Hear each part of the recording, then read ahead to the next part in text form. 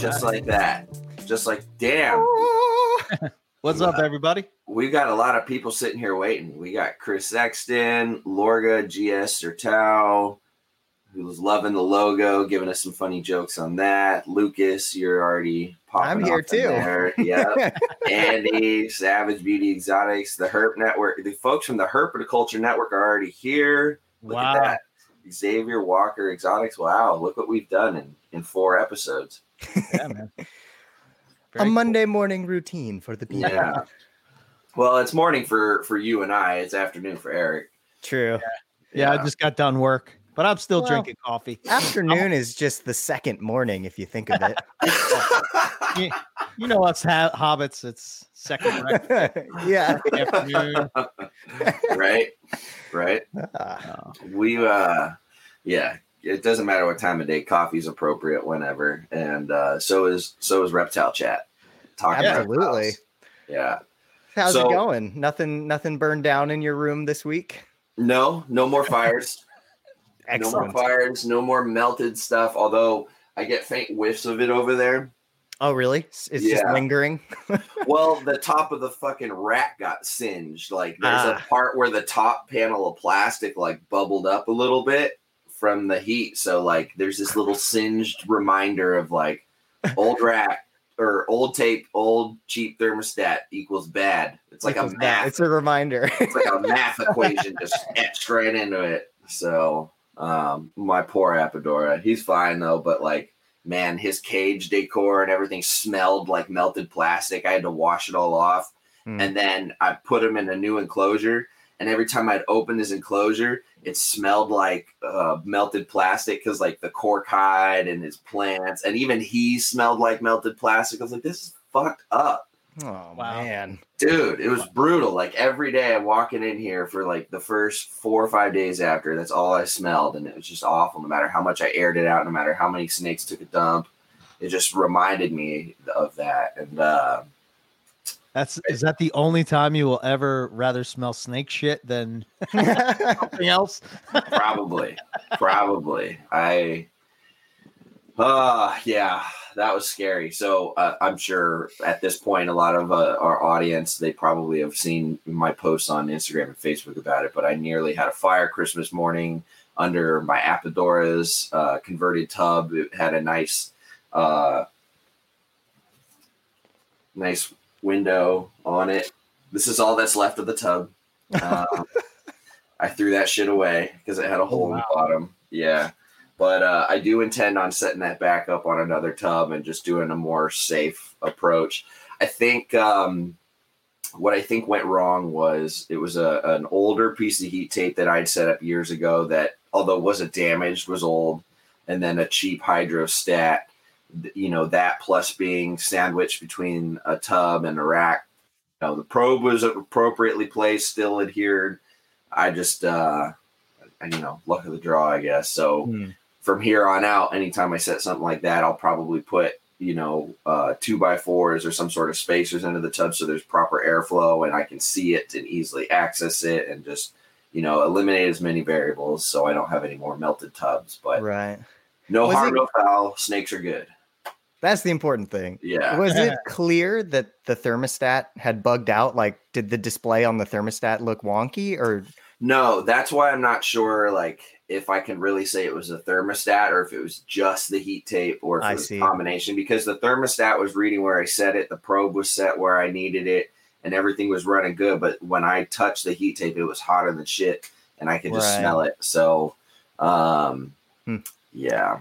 Yeah, could have been real bad. So, and a lot of folks responded to that and they're like, I had an incident like this, or a lot of people have had similar instances, and a lot of folks either because of an incident shifted or because they had heard of this happening, never went down the road of heat tape. But a lot of folks reached out, were like, this is why I do ambient heat, or this is why I only use ceramic heaters, or, things like that. So, Heat tape, it does scare me. I only use it on my quarantine stuff. And they've made it safer now. Like a lot of the newer rolls and things you buy will come with a fire retardant layer on there, and I don't know, thermostats being as advanced as you could ask for these days, I feel like it's relatively safe. That's everybody's fear, right? You know? Yeah. It's every herper's nightmare is fire in their snake room. Yeah. 100%. Yeah. Especially when it's in your house, you know? Yeah. Well, yeah. I mean, that's the other thing. Like, that doesn't just affect me and my animals. That affects my girlfriend and all my neighbors. Yeah. You know? Yeah. The other people in my apartment complex would be quite upset if I lit it on fire. Yeah. That would be bad. Don't do that. No, That's avoid bad. at all costs. Yeah. So, and I'm hoping that that's just going to be a one-time incident, a learning incident for me, hopefully learning for everybody else who saw that and can take just mental notes from it and just move forward. Yeah. You know, scot-free. I don't know if you usually travel for Christmas, but maybe thank you, COVID, for being home. Mean, shoot. Yeah, for real. Luke is always looking at the positive of I'm trying. There's always a silver lining. There's always a silver lining. You know, the only thing that I had to throw out was a $25 plastic tub. So absolutely, I don't care. I've already got more thermostats in the mail, and in fact, I ordered my hatchling rack. And while I was there, I was like, screw it, I'll just get another dual channel. So I just grabbed another one, and I've actually realized that I can phase out a couple redundant thermostats with a new one that'll leave me free to have good, reliable backup thermostat should I need to set things up in a pinch like that again in the future and not have some cheapo hydrostat. So, you know, it's I guess coincidental when I should be upgrading stuff as it is. So for sure. Yeah. Yeah. Yeah. We were talking about before we started that I recently started putting together the Yaki cage. Yes. To get the Yakis. So first I wanted to say, like, you know, I thought about this for a while, and as you know, everybody talks about diversifying and, you know, trying to work with different things and such. And I'm like, you know, if I just get another snake, am I really diversifying? Like, I know that, you know, certain species are different and stuff, and colubrids are different than pythons and all that stuff. I said, I'm going to go extreme with this, and let's just go way out. And yeah, so I'm adding lizards or monitors, you know. Do you think your dad's recent activities had an influence 100%, on you? 100%, you know, 100%. That's so cool, though. That's awesome, man.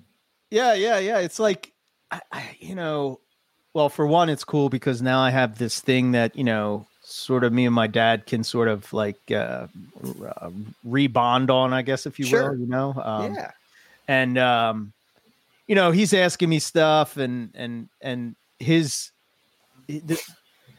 approach to stuff is so different than, I don't know, than what I see. Like, if he has a problem, it's not like he goes to the internet to try to find a product that's going to fix that problem. He just figures out a way to fix it. And I guess it's like this DIY type of reptile approach, but like still looking. I mean, I think I sent you guys the pictures of the enclosures and stuff, and it's like, holy shit, man. Like, I feel like a slacker, you know, it's like, man.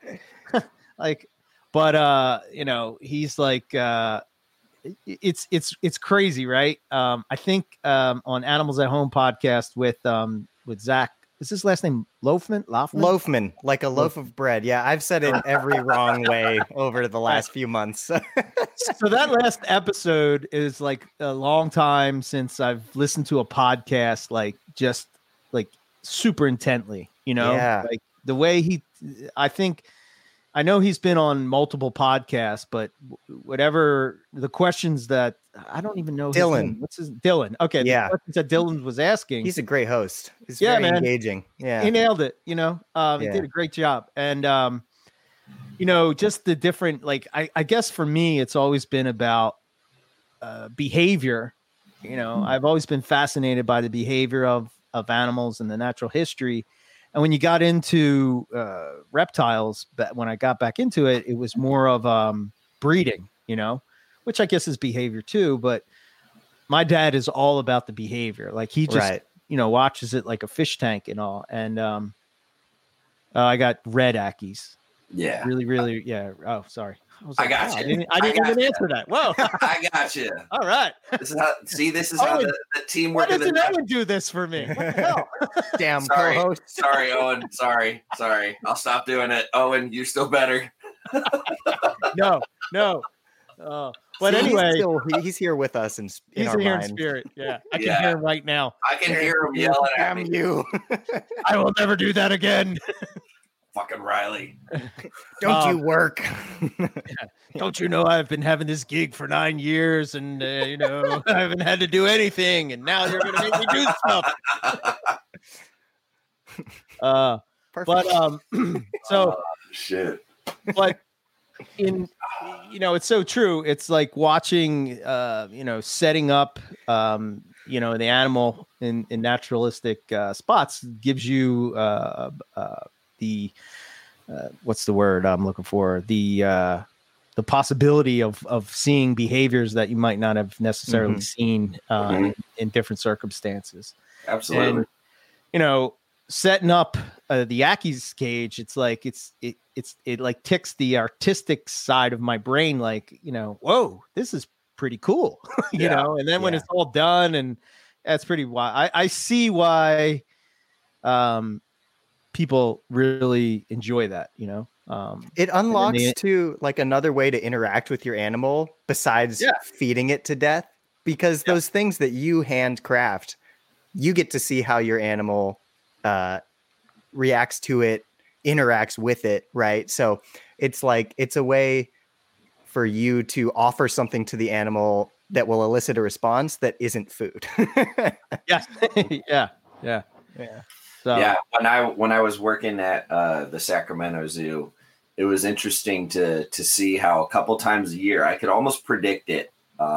We had this old male ball python on exhibit. He's 40 years old this year.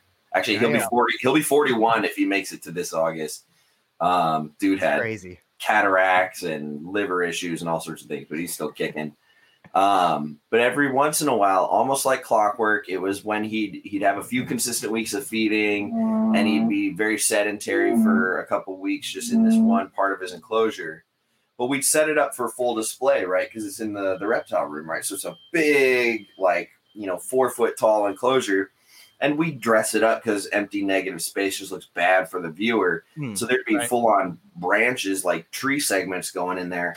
And every once in a while, you'd open that door. And if you were looking down right here, you'd miss him because he was up in a branch right at your eye level. And it's just something different that the folks who keep frogs, who keep lizards, who keep even tarantulas, these animals that need that sort of environmental specificity, they see that sort of stuff more than snake keepers because, snakes are very, or so we've been taught, programmed to just, as long as they've got the basics and they're thriving and they can breed and they're safe and they can feed, they're okay.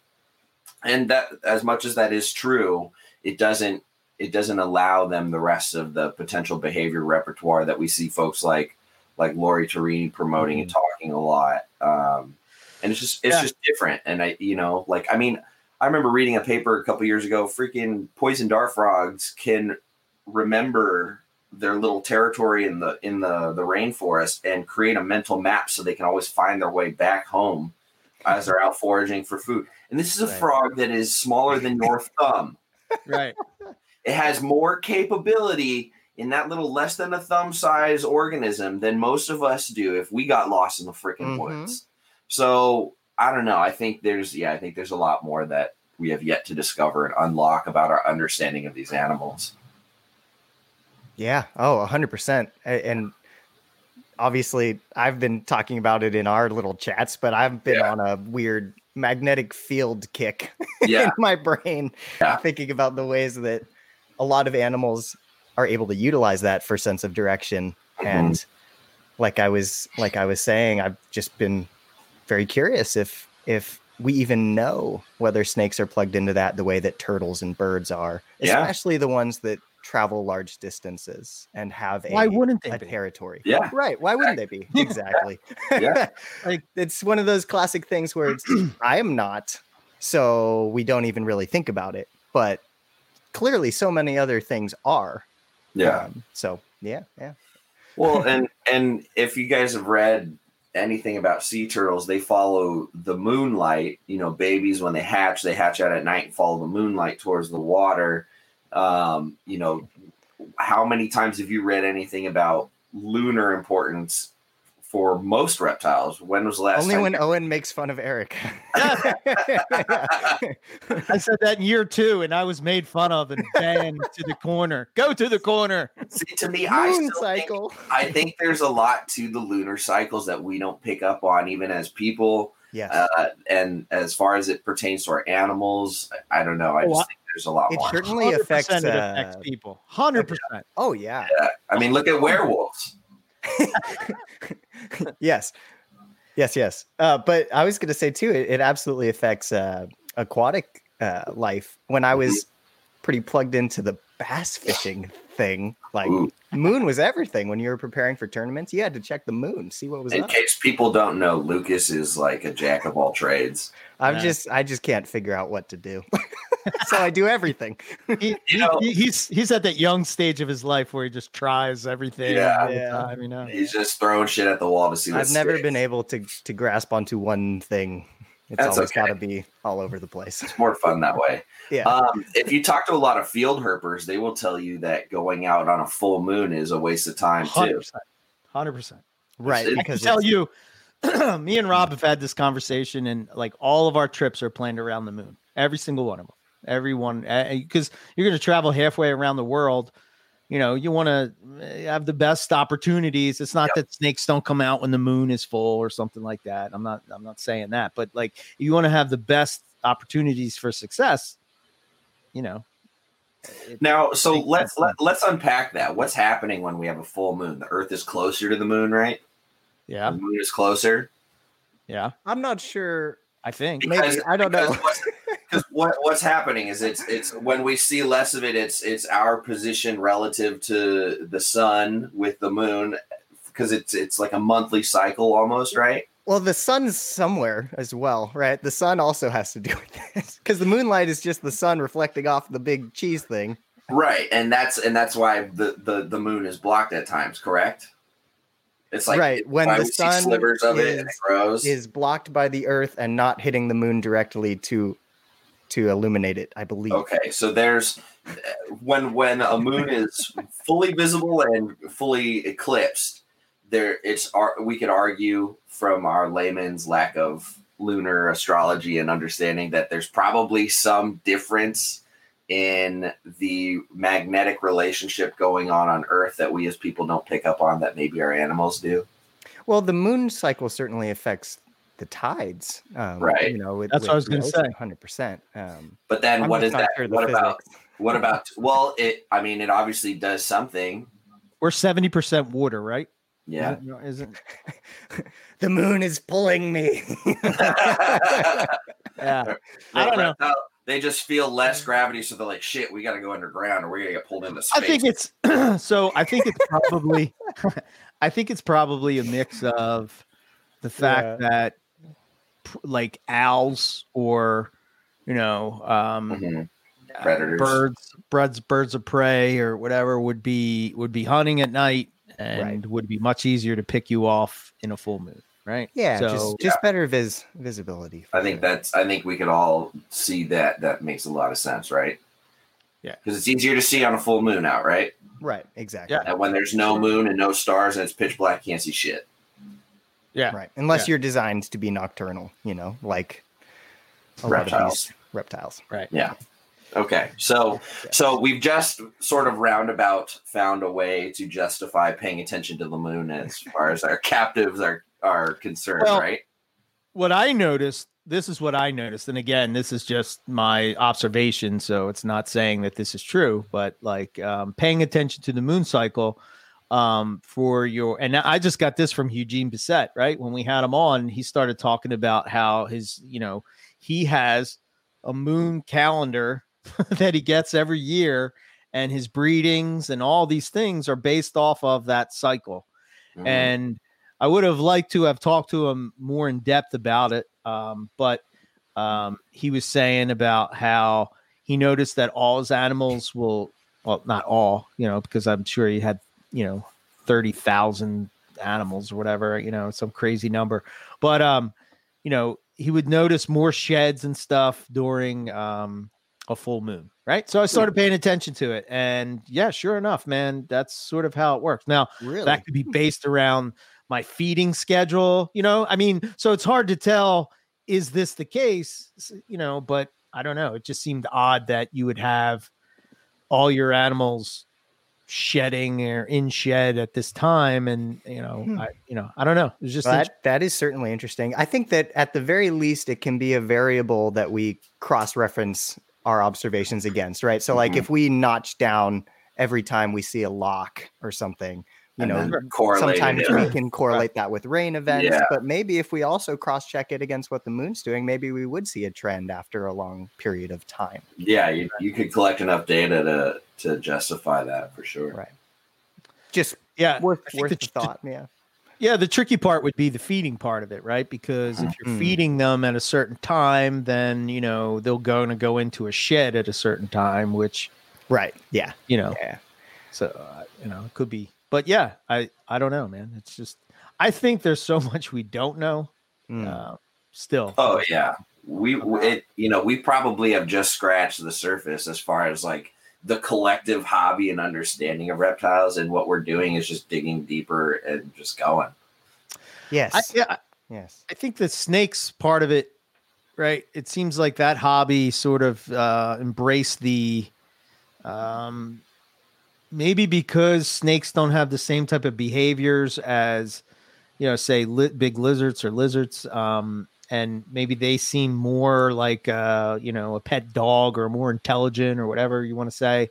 And like, when you look at the smaller animals like dart frogs and geckos, they lend themselves to have more of these naturalistic enclosures. So they sort of were pushed forward because of those reasons. Whereas snake keepers sort of were like, okay, I need to have this species and I really like this species. And it's just like, how can I get all of these into one spot? And, oh, look, a rack. And then all of a sudden, it just becomes the normal and it kind of works. So why push to change it? And right. I don't know. It's just like what was written in Dr. Loafman's paper. Yes, indeed. Yeah, it's really, really interesting thought. Yeah. As I look at all my snakes and racks. Snakes and racks, right? Yeah, I know. But so I think it's safe to say that we're in the middle of a transition from at least portraying a rack system as a universal one size fits all. Yeah. As a hobby, we are at a transition. Say that it's an invisible arc of discovery and progress, and we're somewhere on the climb towards a universal understanding that although racks are suitable and work for a lot of species, there are other options. And I think actually it might have been Dylan from the Animals at Home podcast. Somebody had a discussion a while back that was suggesting how we need to, like, as a hobby, not recommend racks as the approach for keeping for new and first time keepers, but because we as breeders see that and find success in it, that's what we communicate. But we need to remember that there's this whole other way of keeping, and folks that aren't into it for the same reasons we are don't find this appealing, and they want or even need the exploratory process of dialing in a nice naturalistic cage or something. And it's very different. And I just found that very like intellectually stimulating to think about the way we communicate how these animals are cared for based on our needs or somebody else's.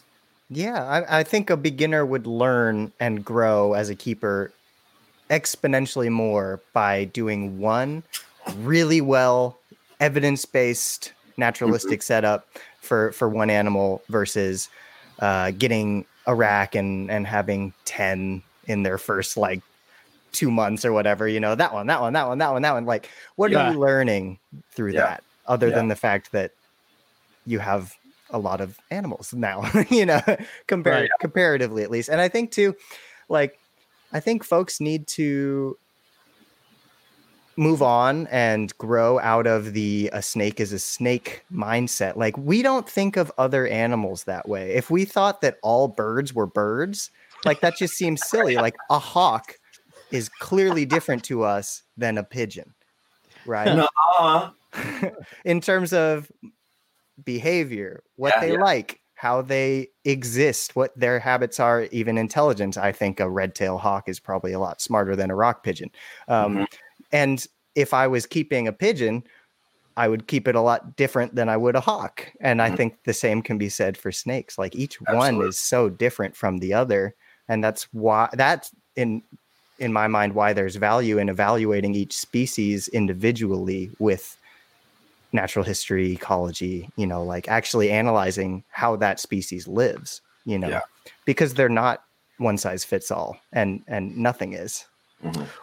Yeah, that's interesting you say that. It's sort of like the debate that, you know, has always been around about diamond pythons. Like, I guess you could, in theory, keep them the same way as you keep regular carpets, right? But is that the right way for the long-term health of the animal? You know, I believe that I don't know. This was another thing that I found interesting about that podcast, was that he was talking about ostriches and finches. Sure. Ostriches are about as smart as a finch, I'll tell you that. That's kind of like size and intelligence are not a 1-to-1 Australian ratio. scrubs are more closely related to Tannenbaum scrubs. So the biggest one and the smallest one are just weird. Yeah. Anyway, they I forgot. I lost track of what I was saying about Diamonds.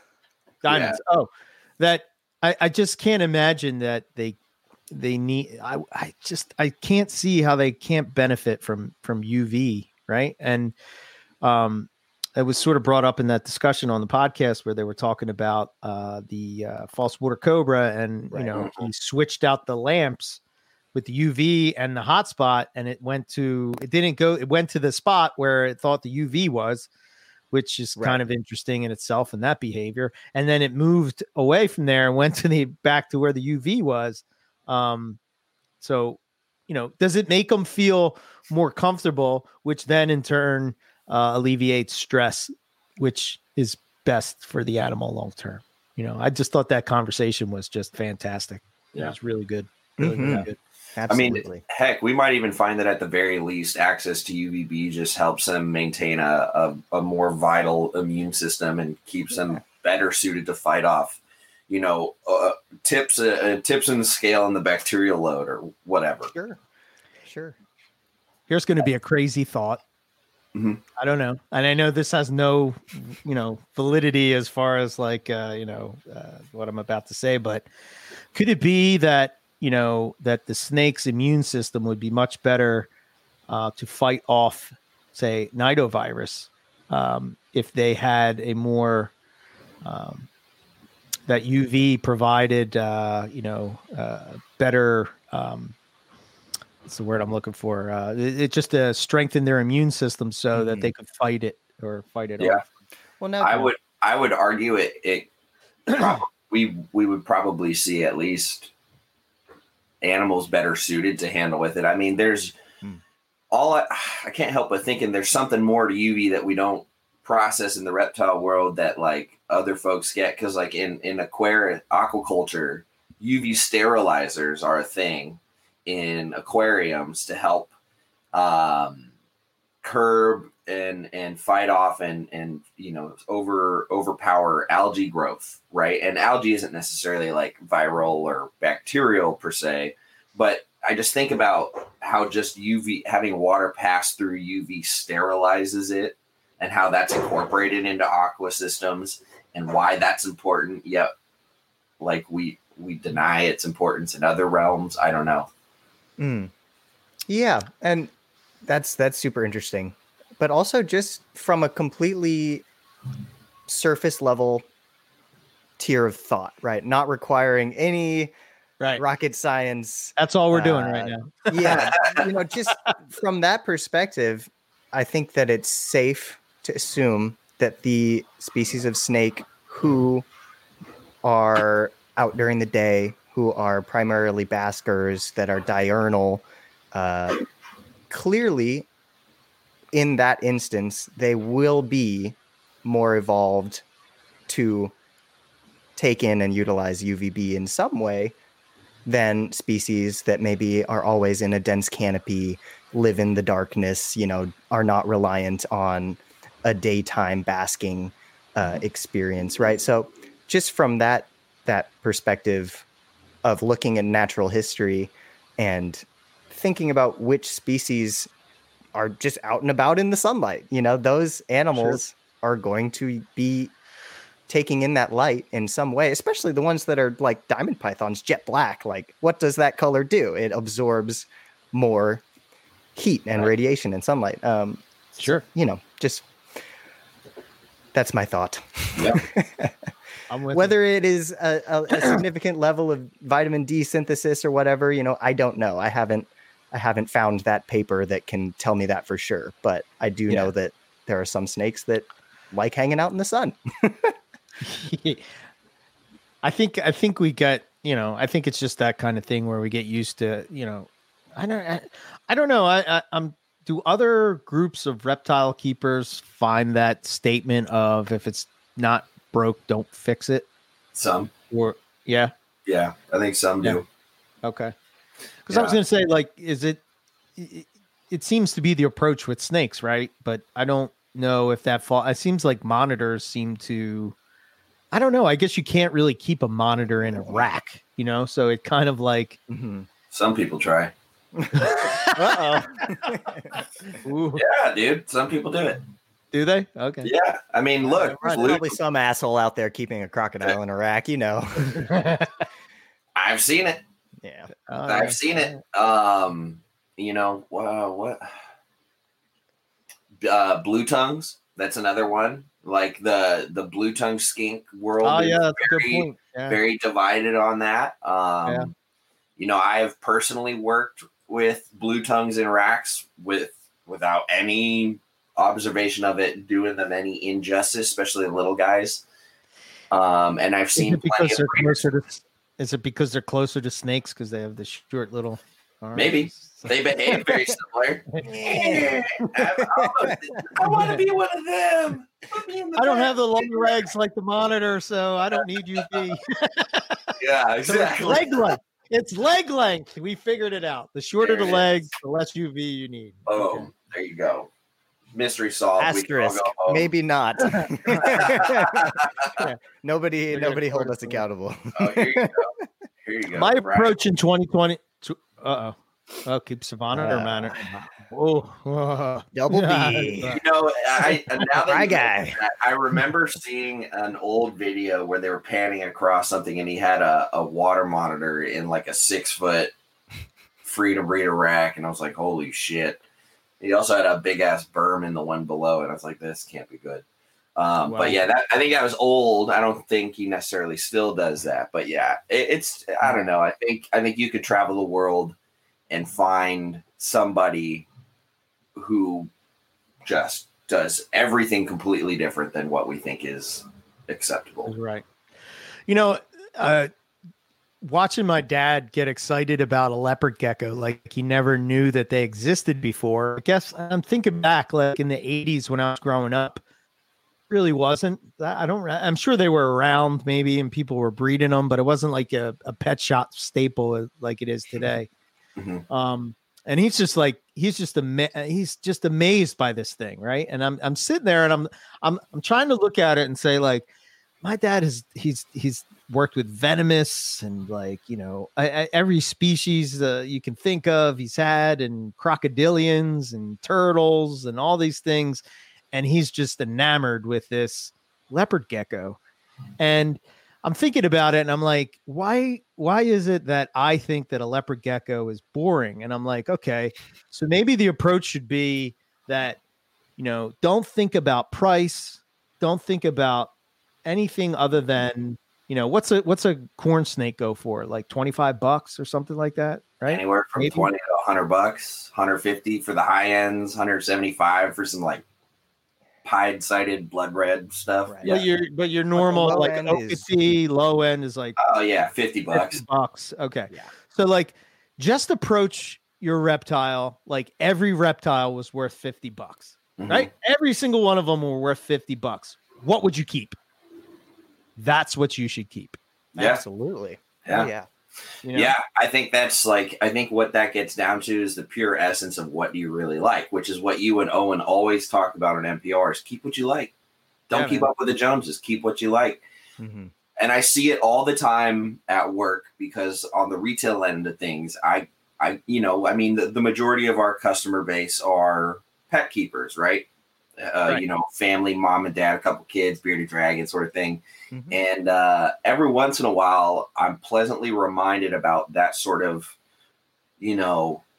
just genuine approach. Like there was a kid in the other day who's 10 and he knows what a lace monitor is. He knows what black dragons are and he knows all these things. And he's enamored with the hobby and Carly, you're the worst Jones out there. He's enamored with the hobby and he loves all this stuff and he sees the advanced stuff and he sees the little things, but he still loves his bearded dragon. You know why? Because he acknowledges his limitations and how much space and time he has, and he loves his personality and how he can hand feed it, how it responds, how it runs away, how it sleeps, all these things that he finds relatable and he connects with. Mm-hmm. And he appreciates all these other monitors, but he himself was like, I'm not ready for that, and he's not looking at the price on the black dragon babies. He's not looking at the price on the leopard geckos. He's looking at the animal. He's like, well, those are cool because they do this, and these are cool because they do this. And he's like that youthful reminder of why we got into reptiles. Yeah, let me try to clarify my point again, because so what I'm saying is that I'm not saying that all reptiles should be the same price. I'm not saying that at all. I'm saying for yourself, you should approach it by looking at the reptile and just saying, like, if this was $20, would I keep it? Or am I keeping this? And let's be honest. Let's put all our cards on the table, right? You always want to be the person that's doing it. You want to be that person that, has that exotic thing or, whatever it would be. Whether we're talking, I don't know, Boland's pythons, Borneo earless monitors, you name it. Just try to think of that animal, and are you keeping it because it has sort of a badge of look at me? Or are you keeping it because you really, really enjoy the animal? For me, I wouldn't care if carpet pythons were $1. I would keep them. I take a lot of shit from like guys like Scott and stuff that are, call them crappets and all that stuff. Yeah. And when I'm there with the guys in Australia, they're enamored with all these monitors and venomous and all this stuff. And I'm like, nah, I just like the carpets.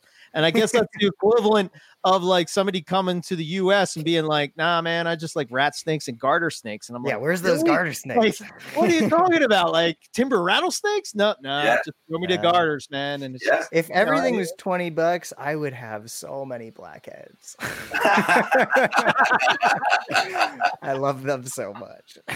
But that's exactly the point. You just keep what you love. Don't keep it for the showmanship, the badge of honor, the look at me aspect. Exactly. And like, I guess for me, how I saw that play out in front of me was watching my dad be enamored with this leopard gecko. That's just like, he's got he's got this emerald green skink, which I never even knew was a thing. Cool as shit. They're super cool. I got to set a few of those up at the vivarium. Yeah. Yeah. So here's the crazy thing, right? He opens the door in the morning and the thing comes out, jumps on his shoulder. It like runs around and goes down his back and then jumps on the table and runs around the table and then jumps back on him and then he puts it back on. Yeah. They're amazing. They're amazing. Yeah. They're like $60. Yeah. They're the greatest. he just got a couple. He wanted to get, a couple of them. So he had a group. So now he has I think he has 1.3 for him. 1.2, right? Nice. And he has it set up in this beautiful, beautiful cage that, and again, like, not what impresses me is it's like he's not going to the internet to look up this stuff. He's just doing it from, I guess, his understanding of how reptiles works.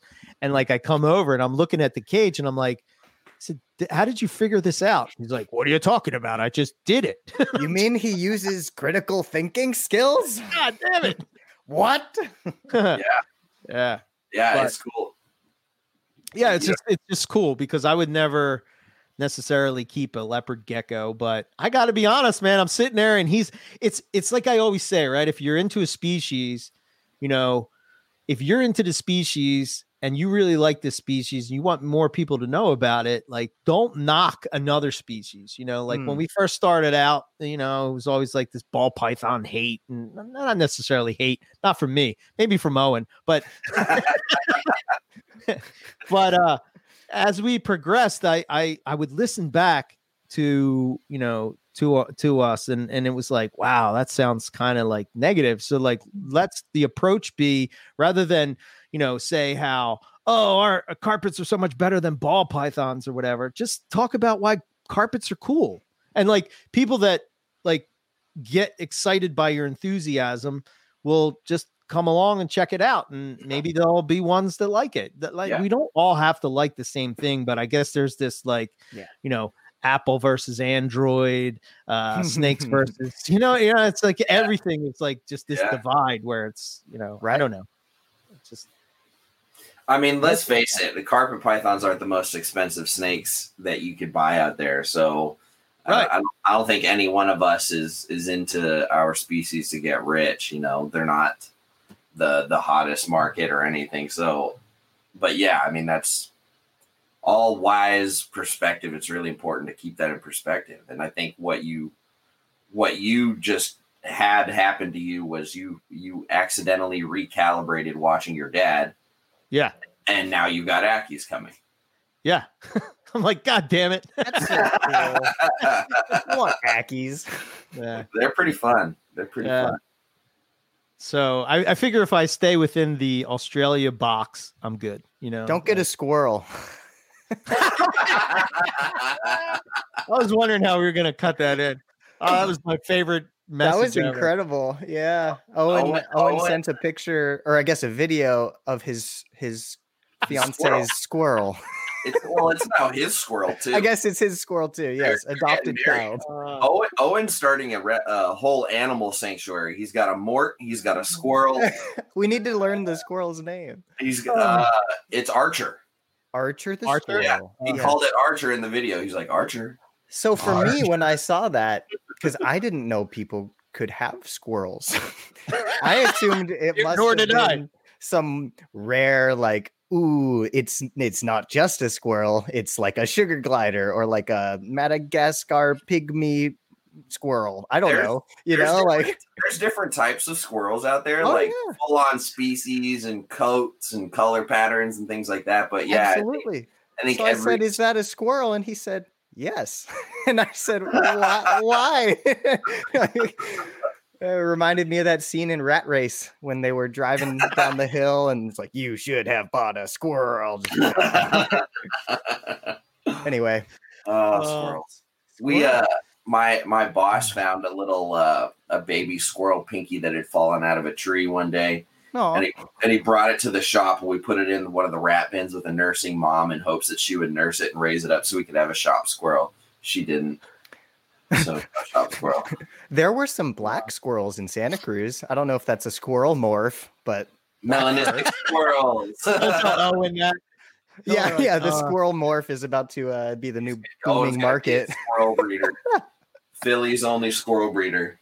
Yeah. Melanistic squirrels. I want to paint for the listeners the message, right? It goes, Owen just has this video pop up, and it's this cage with a squirrel running around the cage, right? And it's just running around the cage. It's like It's like National Lampoon's Vacation or Christmas Vacation when the squirrels run through the tree.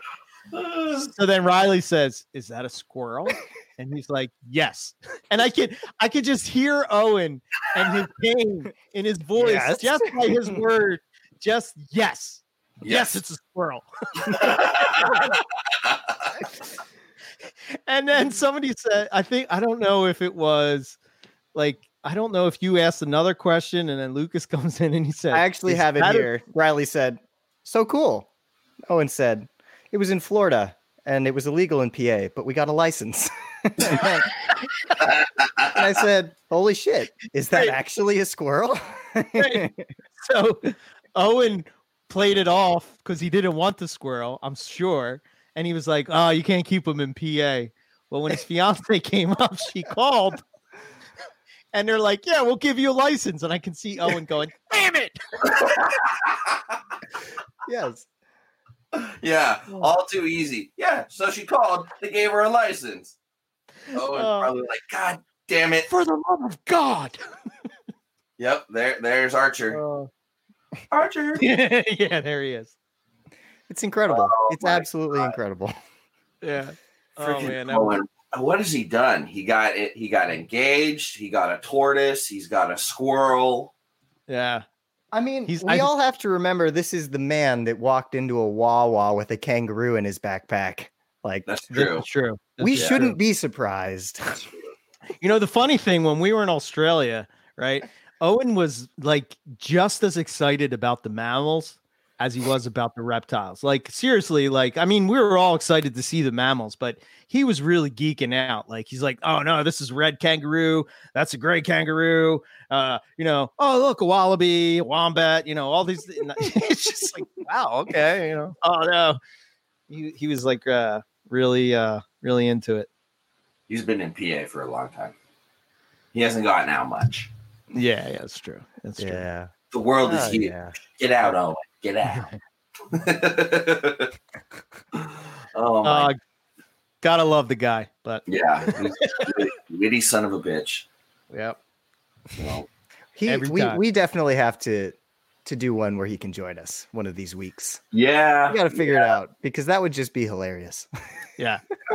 Maybe a Sunday one. We'll see if there's a Sunday he's off. You know, he's all stoked 1 minute. He's like, "I'm unemployed. I've been laid off. I've got nothing to do." He's making all these comments. Let me check my schedule. It's wide open. For months, I was just like, fun, like, haha, I'm gonna get him again. And then finally, like, "Hey, Owen, you want to join us?" "No, I got work." Like, work? What the hell? Yeah. And the best part too is, you know, he doesn't listen to these, so we could like make a plot. No. We could have a running joke for when he actually joins us. Yeah, something like that. Send him more squirrels. Send him squirrels. Yeah. Yeah. Owen is going to a squirrel sanctuary soon. It's going to be a squirrel park. Wounded squirrels and rehabilitate them. There's just going to be like fake trees in his living room. They're free roaming with just like his retics. He's going to have I can see him now. I didn't think this out clearly. The retics got out, and it didn't end well for the squirrel. We're no longer a squirrel sanctuary, and I'm divorced.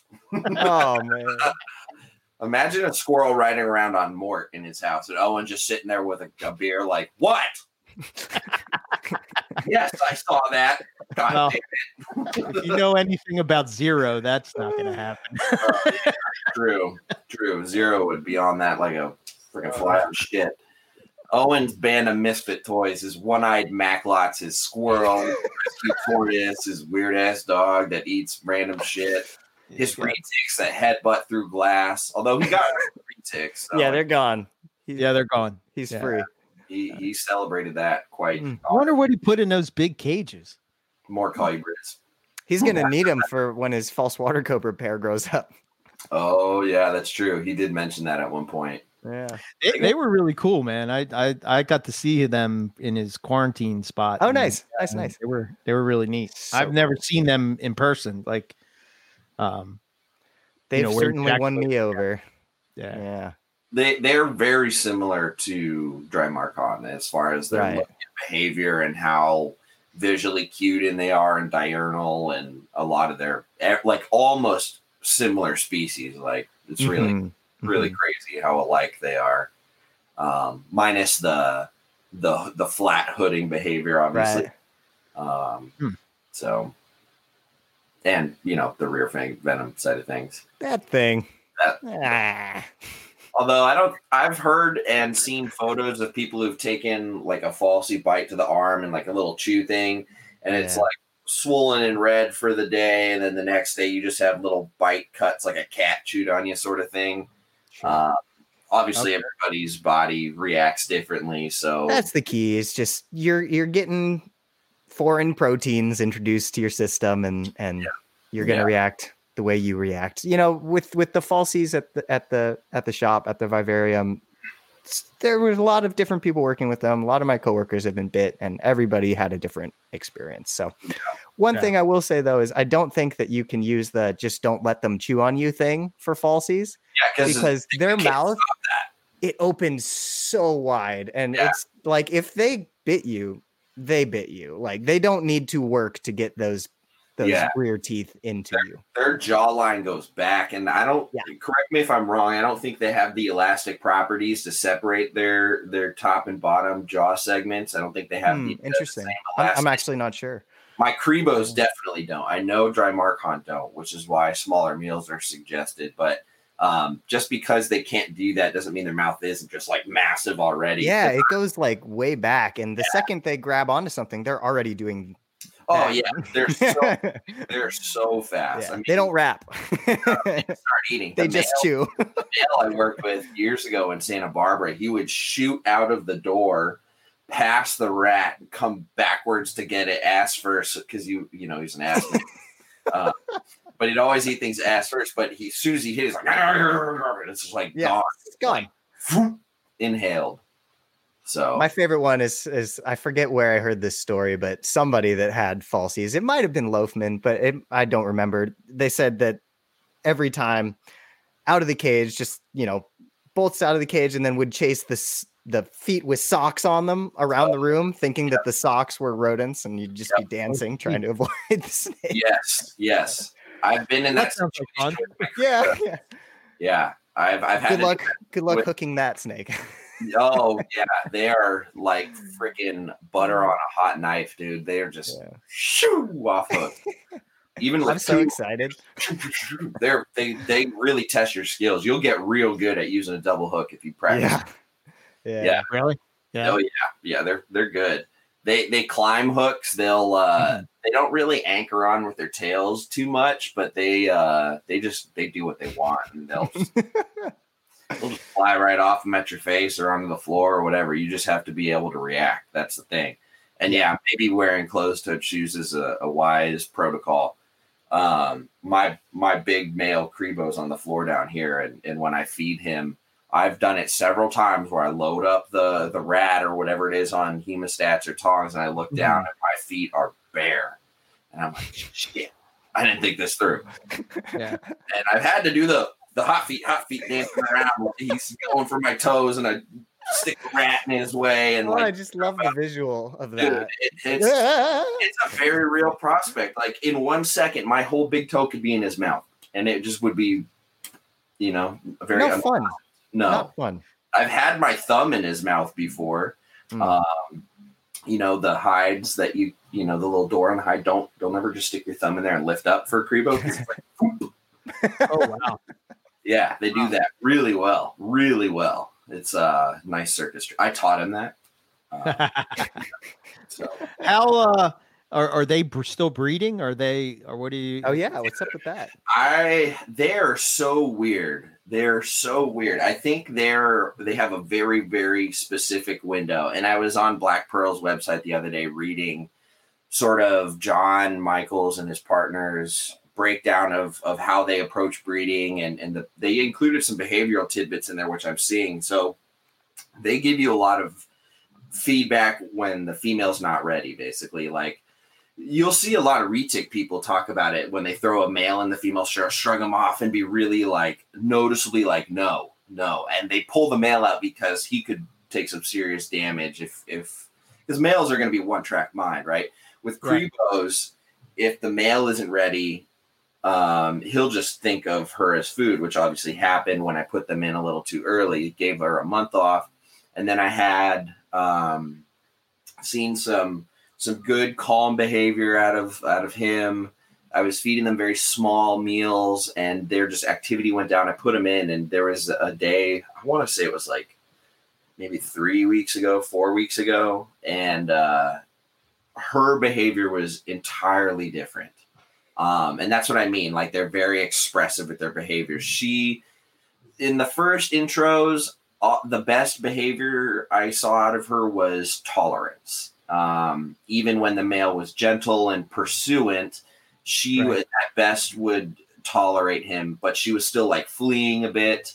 But it's interesting because I think she knows that they're snake eaters. They know that. Her movements she wasn't just running away right away. They were very calculated movements. She would wait till he like wasn't looking, and then she'd like slowly take off, sort of thing.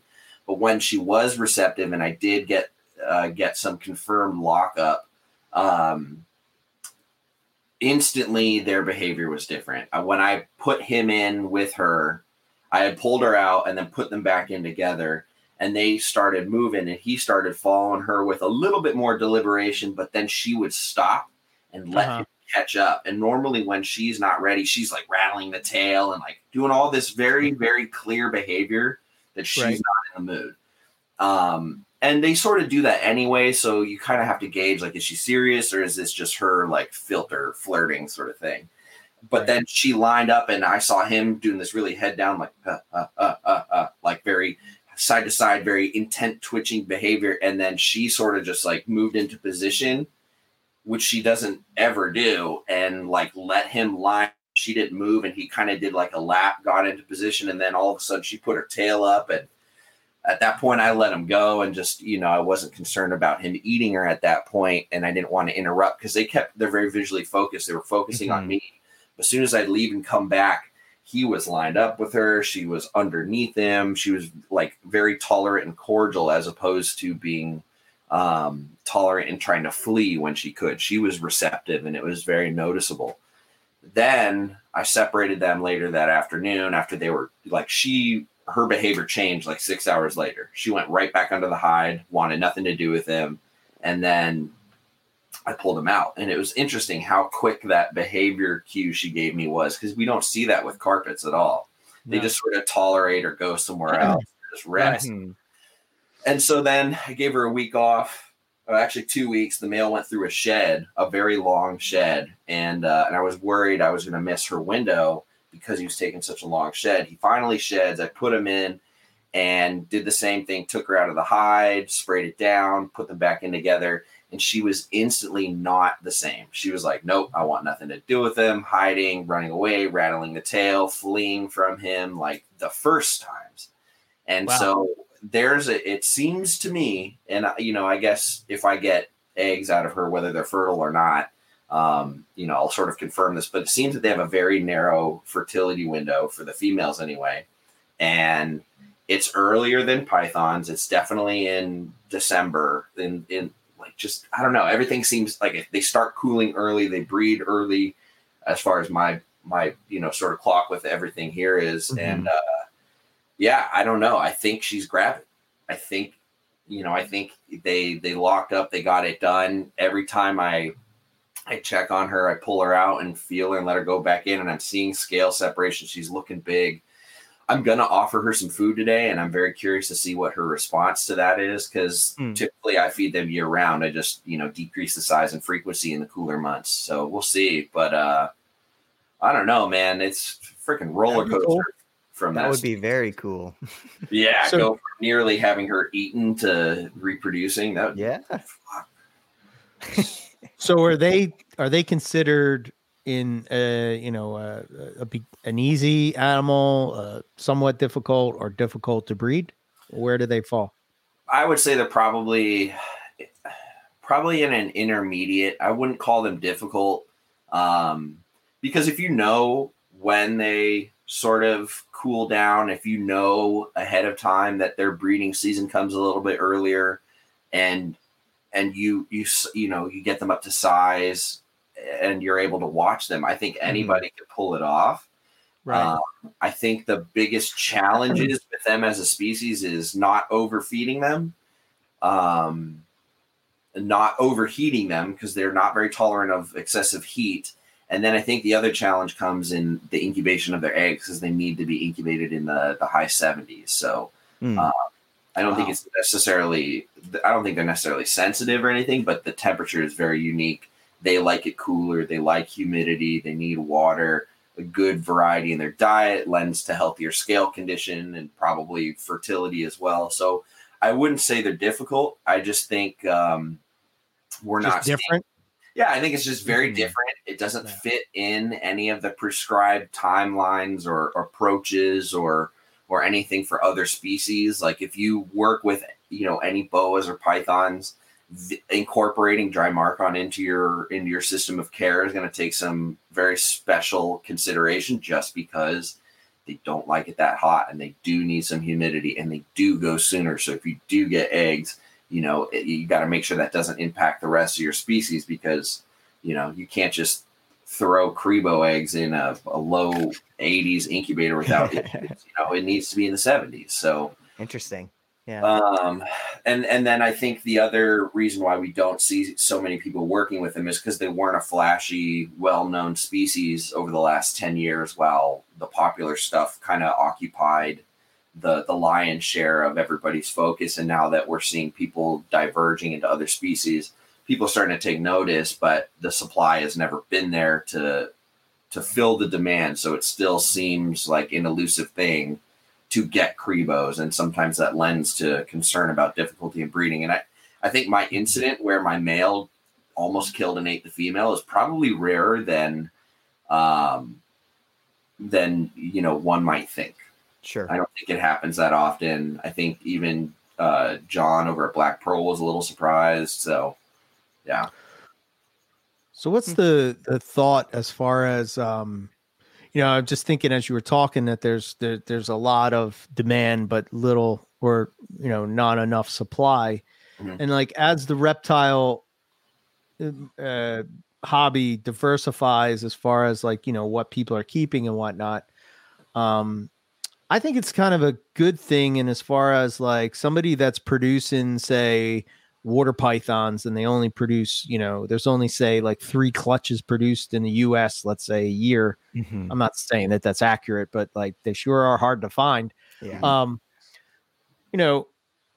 Is you would think that you wouldn't be able to, at some point that you wouldn't be able to sell something like that. But like now that people are diversifying, and species like that may take interest to somebody. Now, maybe it's not going to be, at the top 10 species that people are after, but you're going to sell enough to where that animal doesn't go extinct in captivity from the US and still, be able to keep the interest, if you will. You know what I mean? Does that make sense? Like, yeah. I think that's a good thing that the market is diversifying in as far as what they're looking at, whether, whatever that species that you were looking for, hopefully more and more people will keep. And that's why I always say, like, keep what you love, because, again, you'll be able to sort of sell that. Now, you might not be able to make a living at it, but you may pay for your hobby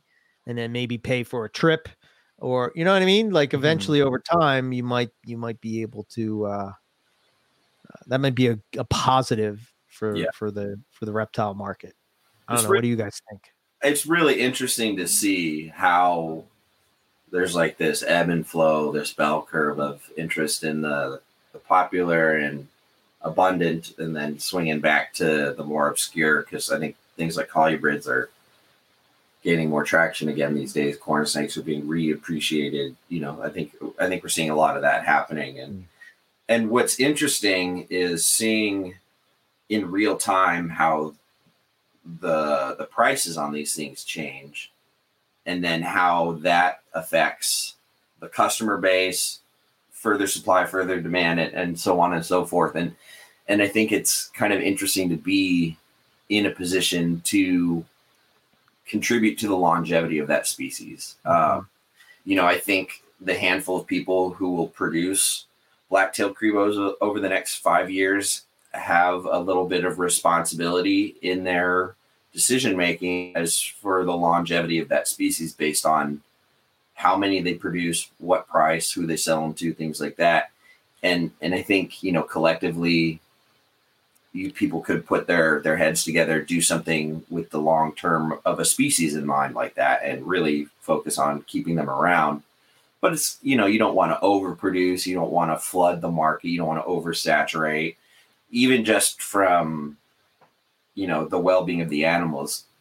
If you produce too many and they're all sitting around, they're not going to good homes, inevitably their care is going to go by the wayside. So I think it's kind of nice having those fringe species that maybe never gain popularity, but I think they should get a little bit more attention, at least for the sake of keeping them around in the hobby. And I think I've said it before, I think that's where, you know, even if you're not like me and you work with one species and one species only, I think even if you do specialize and do great things with that species, we all sort of have a responsibility to the hobby to maybe work with at least one obscure species in such a way to keep it around and keep people like, don't forget about this one over here. And, you know, maybe collectively we all keep all these species around by having our little side interests here and there.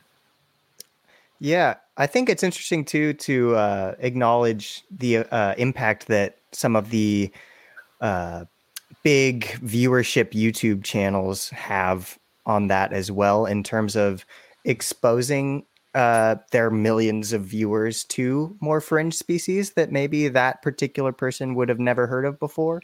You know, with Cribo, I know, you know, a few years ago, I saw yellowtail Cribo for the first time in a bar check video. And I was like, what the heck is that? That's giant and looks like a cobra. And then I looked it up, you know, early on in my immersion in all this. So I think that probably also has a bit of a hand in this movement towards a more diverse collection and people trying to get into the lesser kept species. 100%. Just because, the exposure is there for people to learn about them.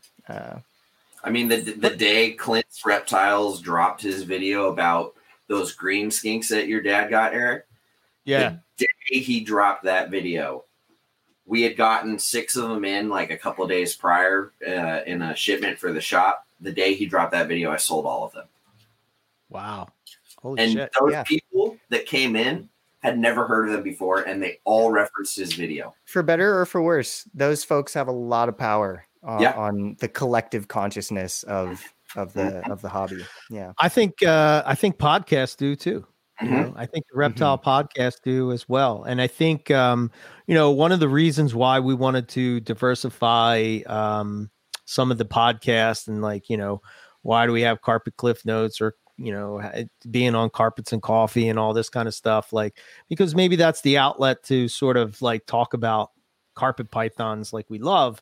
And then, you know, exposing people on their main platform, Morelia Python Radio, to, you know, to be able to expand a little bit out, you know, and talk about things that we don't necessarily talk about all the time, you know.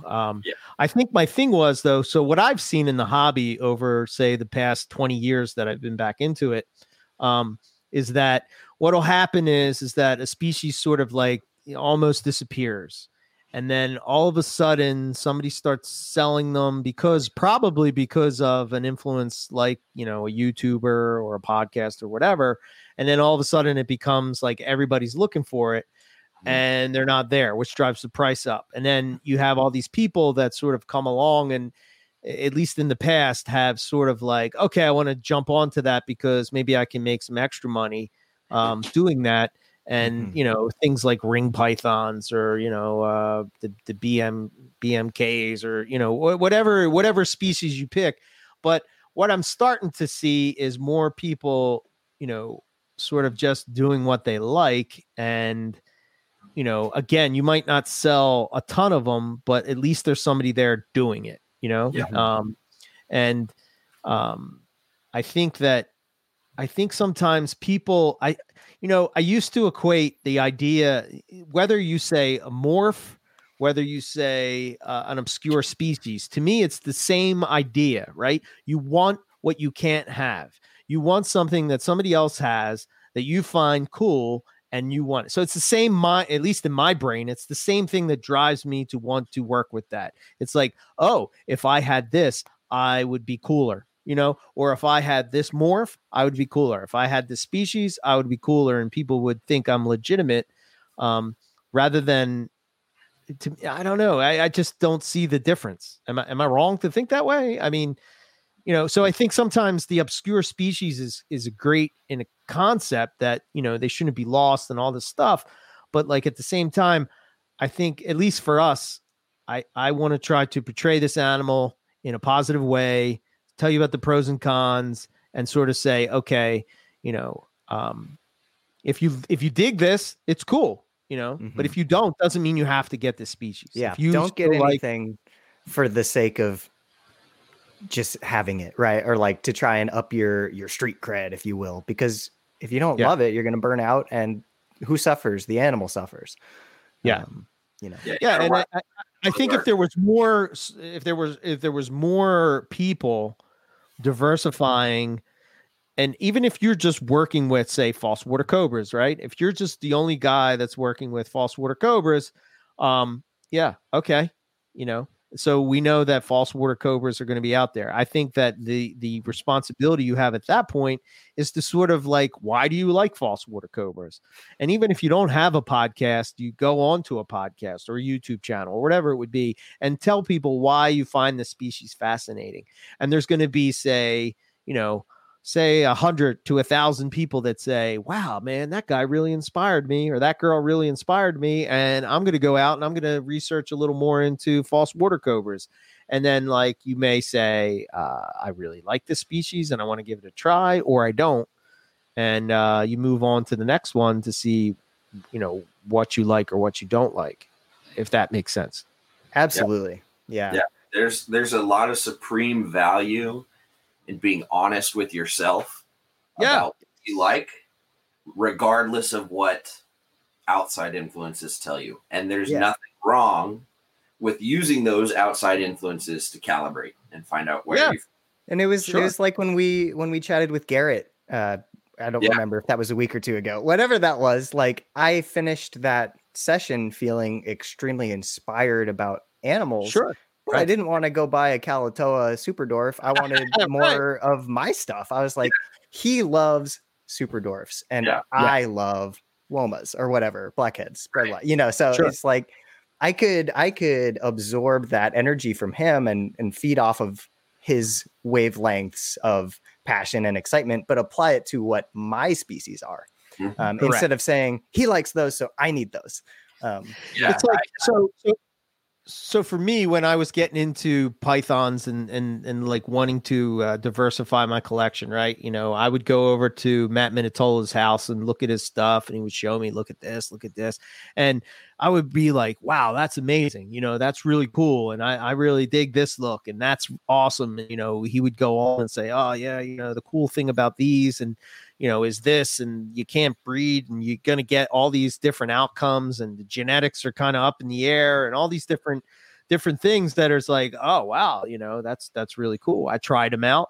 I don't like short tails. Like, it's not that I don't like the species, just they don't work for me personally. They're not your snake. I love what Matt's doing, and Matt's the same way with carpets, right?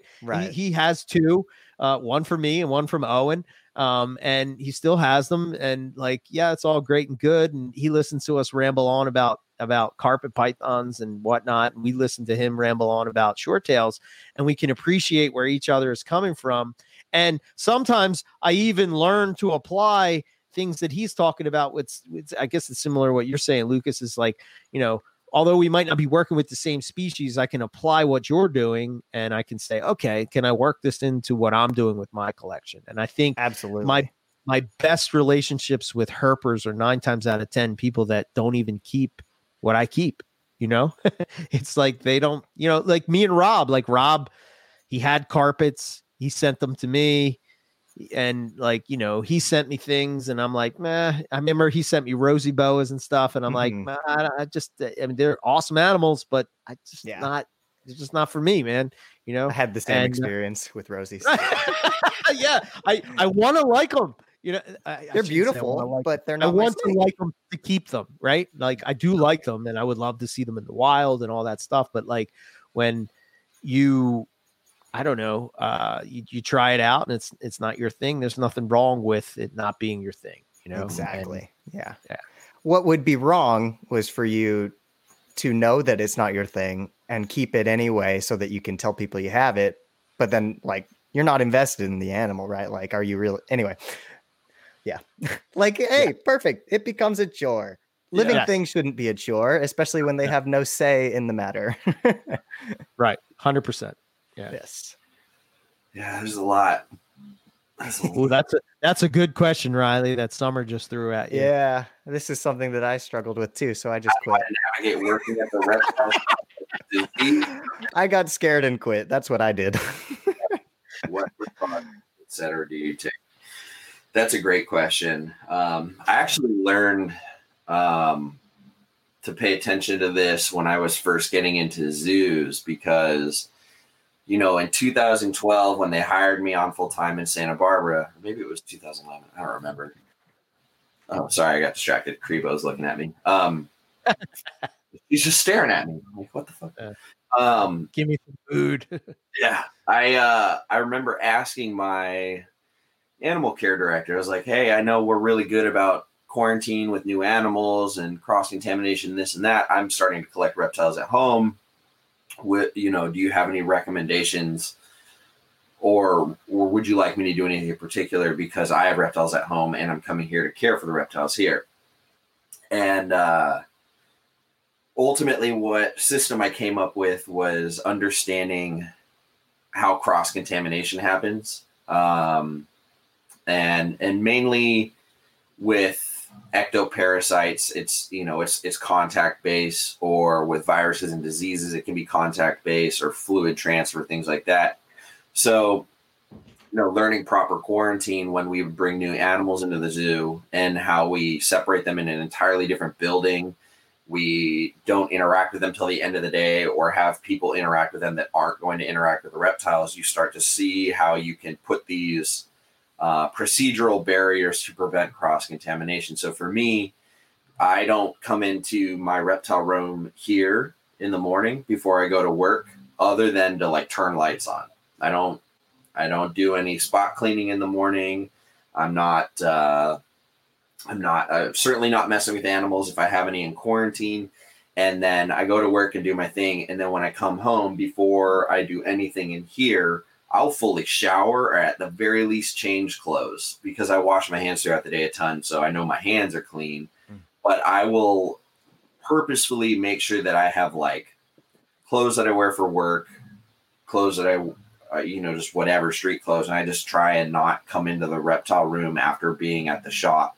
Now, the challenge is in reptile shops, it's pretty much impossible to quarantine. Mm-hmm. So we sort of treat the collection as two groups. We have our breeding collection and stuff in the back, and then we have the retail collection in the front. So you'll never execute perfect quarantine without separate buildings, separate days, full suits, like separate, like air ventilation, doing intake exams that require blood testing, nido testing, fecal sampling, crypto, and then you do that over the course of however many months, and then have an exit exam that also follows up with another round of blood sampling, fecal testing, all these other things.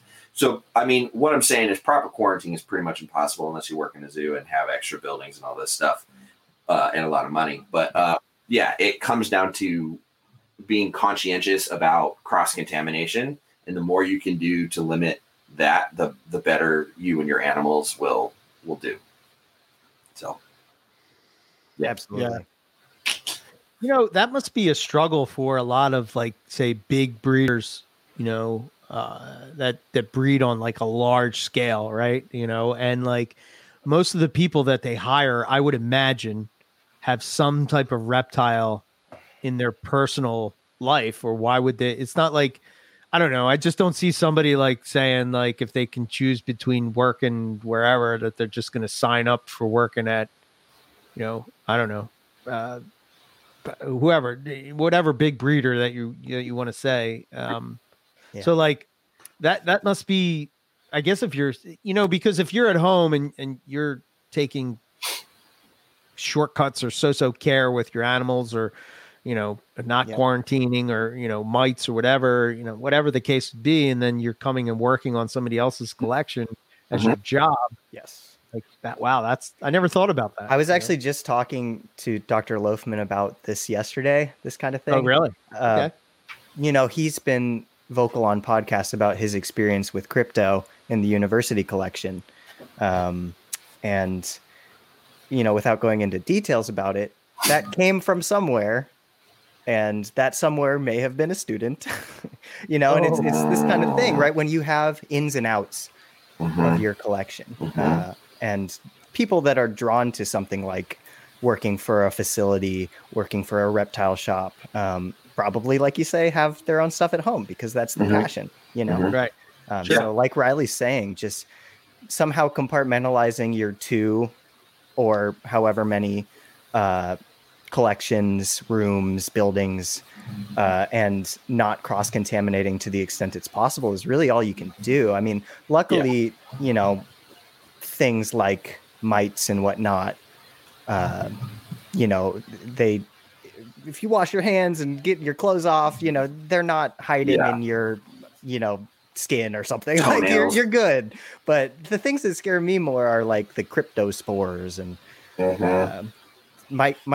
microscopic stuff. That some of that stuff you can't get rid of without like deep ammonia treatment or 160-degree power washing bleach, 3 times. Do crypto. Yeah, bleach, crypto is damn near impossible to get rid of because it can hide in everything. Yeah, and I think overall, cross-contamination procedures and protocol and quarantine and stuff is probably the most overlooked and underutilized bit of safety, just in general, everywhere, whether it's a private collection, a shop, a breeding facility, whatever. I think it's one of those things that we all hear the word and we try to like pretend it's not going to happen to us, sort of Absolutely. thing. Yeah.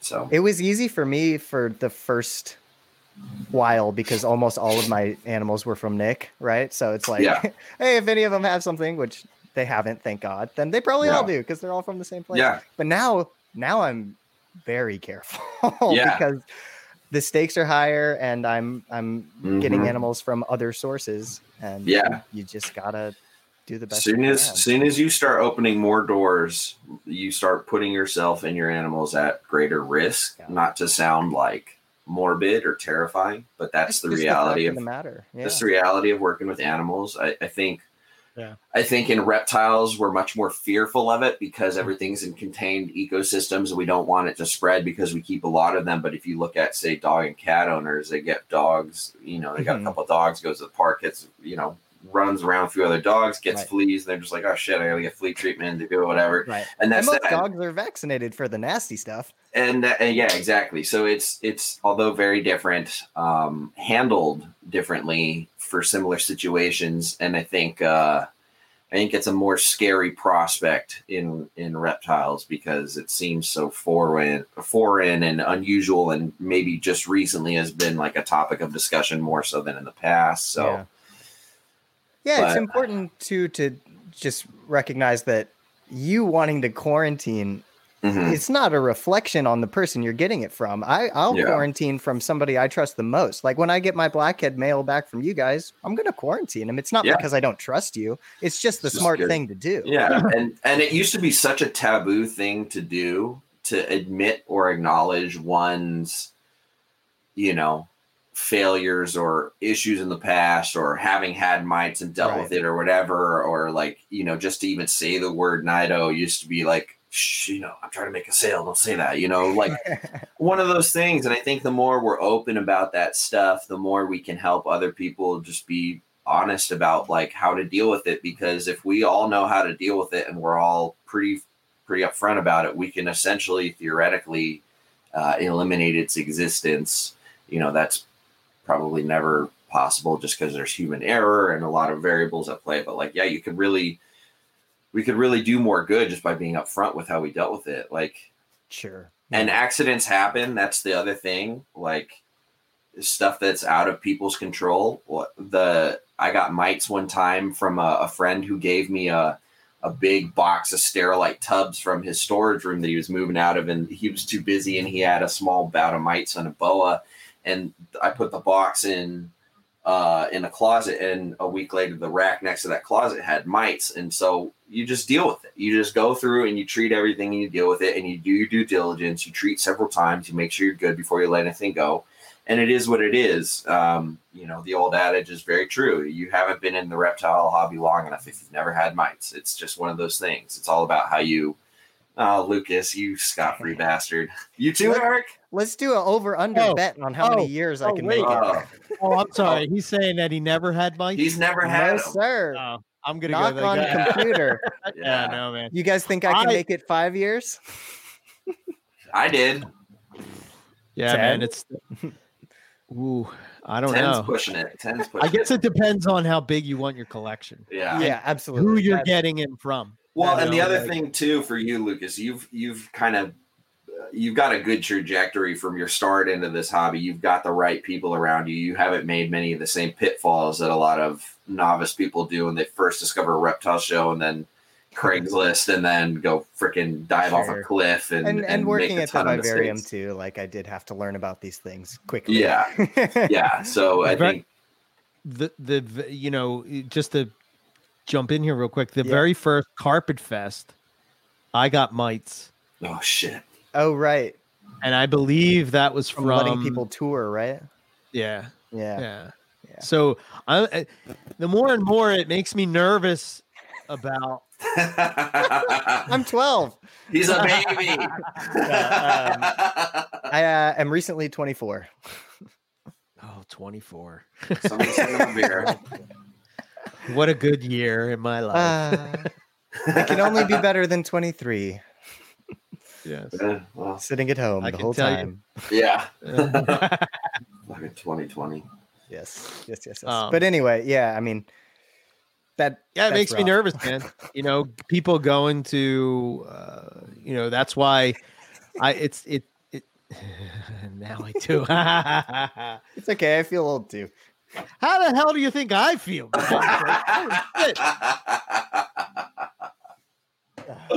All you young people not even touching 30 yet. And it's just like, I feel old. Yes, okay. I'm not in that group. Talk to me when you're in your 40s. Then let's see what happens. Yeah. All right. I got to get there first. Yeah, exactly. Yeah. Well, I think it's one of those things, though, where the fear keeps you safe. Maybe the day we stop being afraid of it is the day something slips in. So it's a healthy evil, perhaps. Yeah. Yeah, anytime I go to reptile shows or shops that I've never been to or don't know anything about, when I come home, what I'll do is because I'll leave a can of Prevenamite by my shoes at the door because it's over by quarantine. It's all over by quarantine. Yeah, I'll fucking shower in that shit. I had a coworker that would spray himself down with Prevenamite, and I was like, when I'm scared for you. So for the Pomona and Anaheim shows, down in SoCal, they happen twice a year. We used to always, at least one of the shows a year, go to Prehistoric Pets afterwards on like Sunday and go hang out there and see Jay and all the retics and stuff. And that place is disgusting and filthy. And like they breed fruit flies as much as they breed retics there. And like in the retic cages, and it smells, the ammonia burns your eyes. But anytime I would go there, I would bring cans of Prevenamite. As soon as I walked out the door, I'd get in my car, I'd spray myself down and fucking hotbox myself with Prevenamite in my car. Oh my god! Because it was like, dude, you can see that shit crawling in there. You could just feel it on you, and then you walk out. And like I've known people that have worked there that have been like, yeah, that's a safe protocol. Once you leave that place, I'm like, fuck that. So. I know everybody loves Jay and his crazy antics, but that place is disgusting.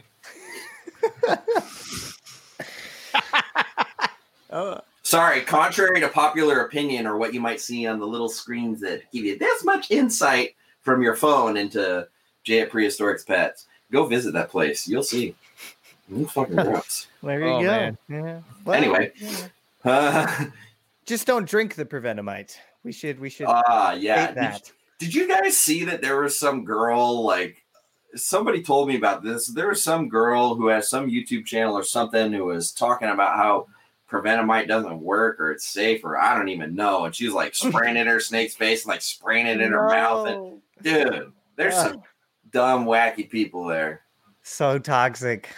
Well, when those people start getting cancer, we'll know why. Dude, look at freaking Tony. Oh man, yeah, Tony, I remember that. We had the first Carpet Fest at Prehistoric Pets because they had that whole party room back there, and Todd came out and met us later on and brought some snakes and stuff. Dude was walking around with a Hot Shot shirt on, like a pest strip shirt. It was, yeah. Oh, those are pest strips. Okay, yeah, it's going right over my head. Strip. Yeah, yeah. That's funny. Freaking like a necklace out of it. Yeah, because they come in like those big dangly things, like a big plastic. You're supposed to, hang them in an area if you want bugs out of there, sort of thing. And they got a little clip. And just put it on a necklace, walk around. But yeah, anyway, that was a little inside joke. I'm so glad Tony was here to make me relive that. That's the downside to having too big of a collection. It's impossible to maintain quality control, and quarantine is important. I got a question. Yeah, I got a question for Tony. I'm sorry, Justin Julander messaged me while I was sorry. Oh, nice. Anyway, did the snake that his daughter had in the picture the other day, was that a green Exantic line IJ? Yeah, Tony, let's hear it.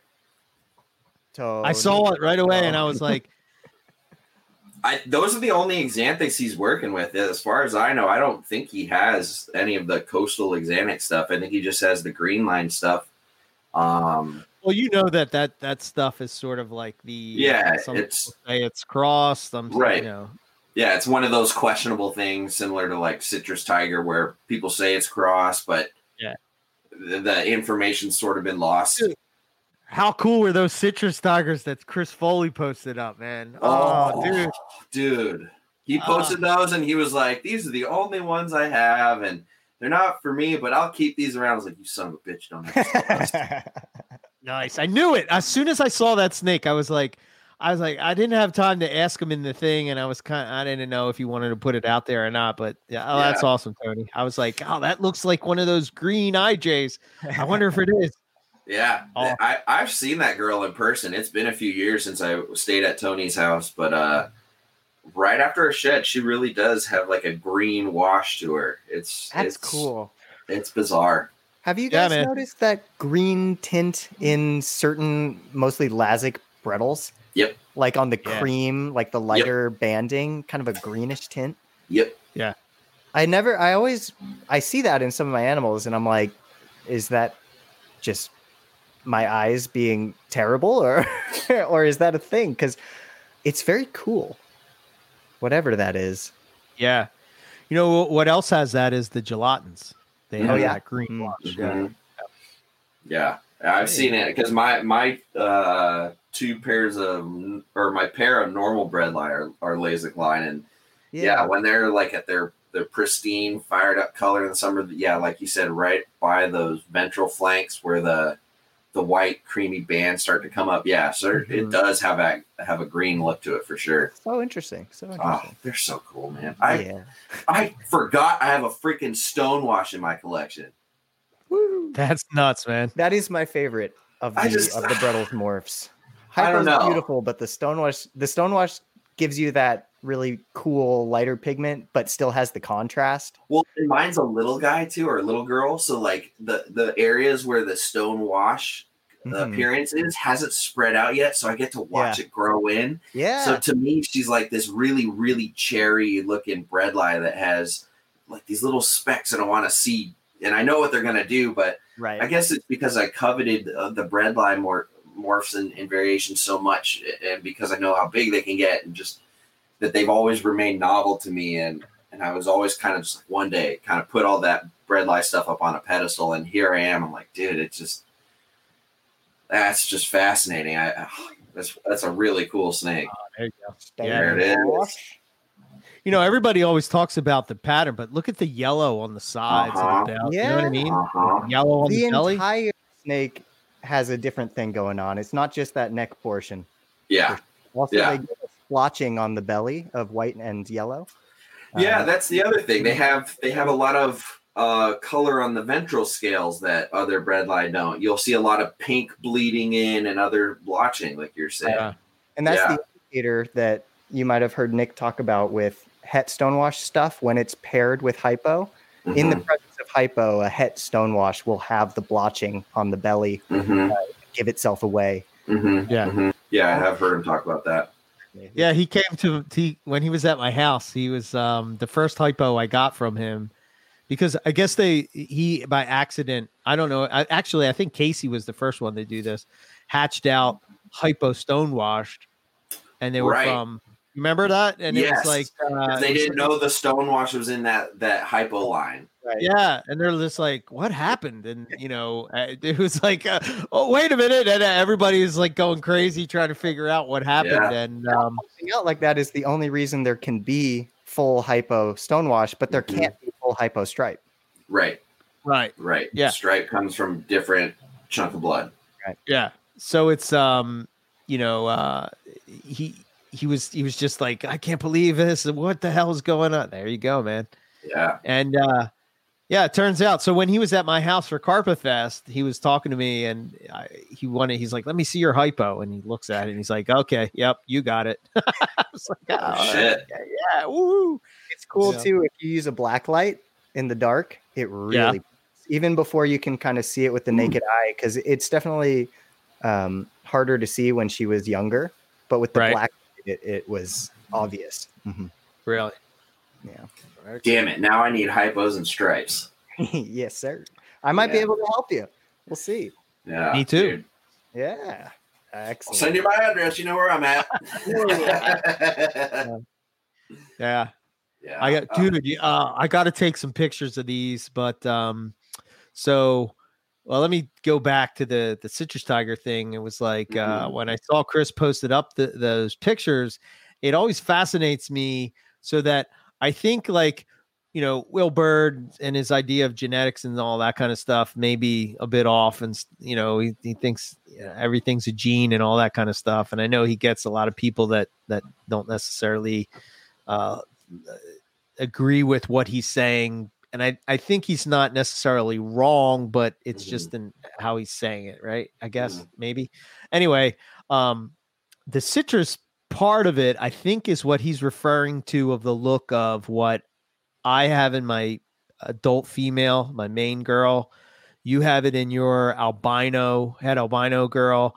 Owen has it in his head albino girl. And I was showing you guys I think I sent you guys the pictures of this pair that I held back from the last clutch that I did of citrus tigers. The one looks just like the mom. Mm-hmm. The other one looks like a striped jungle, right? Mm-hmm. So they're like, it's like, I think what he was saying is what that citrus is that the one that looks like my adult main female, right? They have like this orange yellow tone to it, and they're very bright and vibrant. When I look at Chris's animals, it's going more towards like what a tiger carpet really would look like, right? It's going more towards those khaki colors and whatnot. It was just like kind of fascinated me that, like, okay, I get what Will was talking about as far as the citrus, because he's hatching out these different animals and they all kind of have this, but this one over here has this certain look. And I can tell you when they hatch out of an egg, I can look right away and say, that's the look, because then they get that orange yellow and the dorsal stripe. They get the gray, they get this solid black outline that goes along the side. Then they got these portals, and they're usually like a different tone of yellow, if you will. And they're surrounded by this gray, black, fishnetty pattern that, dude, I just love those snakes, man. That's Yeah, awesome. I'm looking right at my female as you're Yeah, right? describing that. I'm like, yep. Yeah. Yep. You know, it's so cool. Dude, she might be my most anticipated clutch of the season as far as the carpets go. Like I've always said, I produce whatever I love, so like everything that I produce is anticipated. But like that one, man. I mean, it'll be interesting because it'll be a dilution of that citrus tiger blood, right? With the Darwin blood, right? Right, there's a lot more in there, but it'll be cool regardless. I'm very excited. So she's looking the goods, man. They've locked a ton. She's hugging the glass where it's cold. She's I think we're good. Nice. Excellent. You're probably going to hit that before I hit that because I'm not seeing a whole lot of I don't know, a whole lot of action from my pair, but we'll see. You know. I'm just excited to see it. Yeah, I'm excited too, man. Like if I'm so fortunate enough to get eggs and those eggs survive and babies hatch and all those other variables that we still got to get through, I want to see albino citrus tigers. I want to see caramel albino citrus tigers. Yeah. I just want to see whatever comes out. Yeah. And I'll send you whatever. Eric, are you doing go ahead. Oh no. Oh, citrus tiger to albino? Oh, I was going to ask if you're doing the Tullies. Tullies this year? Yeah. No. So the Tullies, I have a male coming from. So I have this sort of worked out with Christian Parr, right? Mm-hmm. He sort of has. He was getting a male from Nick, and he came to my place. He picked up a pair of did he get a pair? I don't know. He got a female. Or man, I don't know. He got a gelatin, right? And I was showing him the Tully that I got from Rob, and he was like, "Dude, I'm getting a male," and I was like, "Oh, wow, okay, maybe we'll have to work something out." And he's like, "I'm just gonna send the male to your spot, and you breed them, and then we can, figure it out from there." And I was like, "He's like, I'd rather see the line, keep going rather than necessarily breed it to some other." Random jungle or whatever, and I kind of felt the same way. It's like, wow, you have this locality of jungle that's really not out there too much. And I know Nick has had some struggles with that line and trying to, get it established again. And, it seems like every year he just gets kicked in the nards with like it's either bad eggs or they don't want to eat or it's just something happens. They're so pretty though. Oh, dude, the moon cycle didn't allow. Yeah, it's the moon cycle. Yeah, it's the moon that year. It's all bad. Yeah, Tullies. Astrophysics. Let's go. Tullies are badass. That's like the one naturally bright and striped line that, as much as its value is in keeping it around and pure, I would love to throw some of that in my striped jungles. Oh hell yeah, man! Yeah, that one. You sent a photo of that one that you're getting. That. Well, I have that girl. That girl's here. That girl's nuts. Yeah, she's the new cover of Carpet and Cliff Notes, if you will. She's so cool, but beautiful animal, man. Yeah. Don't worry. We'll get them. We'll get them to you guys. Yeah. You get this jungle care package, and Lucas will be throwing out his blackheads and his Centralians. No. Not the blackheads. Speaking of blackheads, Riley, are you getting this rain that I'm getting where you are? Mm-hmm. Are they together? Mm-hmm. He's so interested in the females. He's like spurring and wrapping their faces at times. Well, he's gone his whole life without this opportunity. He doesn't care which end it is. He's putting it in. Okay. All right. Well, hopefully he does find the proper end. But we saw the confirmed lock with that first one. Have we seen anything with that second one? Plenty in cuddling, plenty of courting. I mean, on my weekends they're together, and I don't see everything, of course, but he's interested in both of them, and they're both looking receptive. That actually that other big female with the cleaner pattern. Yeah, the pretty one. To me, she's looking like she's doing like this, just ballooning and tightening, and she's always in this big, tight, perfect circle. She's the one that has not. Yes. Before, right? Yeah. She's the one who's unproven. The other girl, who's the leaner one, is proven. Right. He's just as interested in both of them, though. So I think about it every hour. I check on them first thing. I check on them every day when I come into work first thing in the morning, going through, hitting the lights, making sure, pools and pumps are running, hitting, turtle lights and all that. And then I go and open her door. I'm like, all right, send Lucas update photo. yeah, man. So, they're doing really well. He's doing awesome. He's a stud. I can't wait to get some blackheads again, man. They're How cool. did you let them go? Well, the one I had, it died. It didn't make it, So that's sorry. I see. Yes. He's like, oh, I put my foot in my mouth. No worries. Man. It's cool. It's cool. We have video now. I can do that for a fee. Yeah, right. Just kidding. Not that kind of program. OnlyFans page, man. Oh shit. Wrong stream. Yeah, wrong stream. But it must be, I can't wait to hatch out something different than a carpet, because I don't know. I see those little black heads popping out of an egg, or those little orange heads from Woma's, or some kind of Antaresia or something. And I'm just like, I can't wait to see it. And then, now that I've gone down this rabbit hole of, Australian lizards, if you will, you start to look at stuff, and I'm looking at somebody hatched out a Boyd's forest dragon, and man, if that thing didn't look like a dinosaur, I'm just like, wow, that thing looks like a dinosaur. That was on Beach's Scaly Beast, right? Is that where I saw it? Yeah. I watched something too. It's the same thing. He showed off his adults, he showed his juveniles, and he showed a video clip of the egg hatching, and I had the same thought. Looked like a freaking dinosaur. They're colorful too. They're so cool. Yeah. They hang up on vertical trees. They hug right on, and they like pivot around the tree to hide from your line of sight. Yeah. They're gnarly.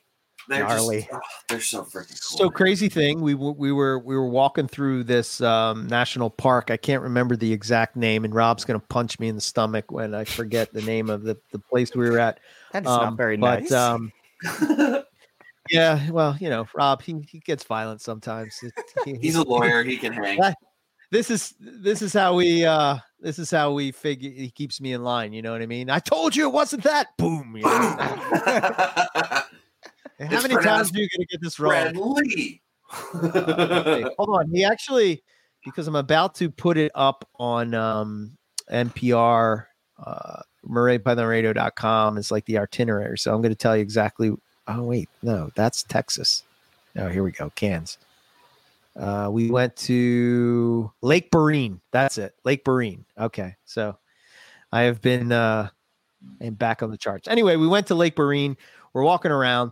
We were actually looking for scrubs and carpets, and we actually found a Boyd's forest dragon. But oddly enough, it was not in the tree. It was in like this little, like, I guess like a little rock cave thing on the side of the, think of it like you're walking through like a park, and there's like a trail, and then there's like, trees and all kind of, hills and rocks and stuff you could climb as you're walking through that.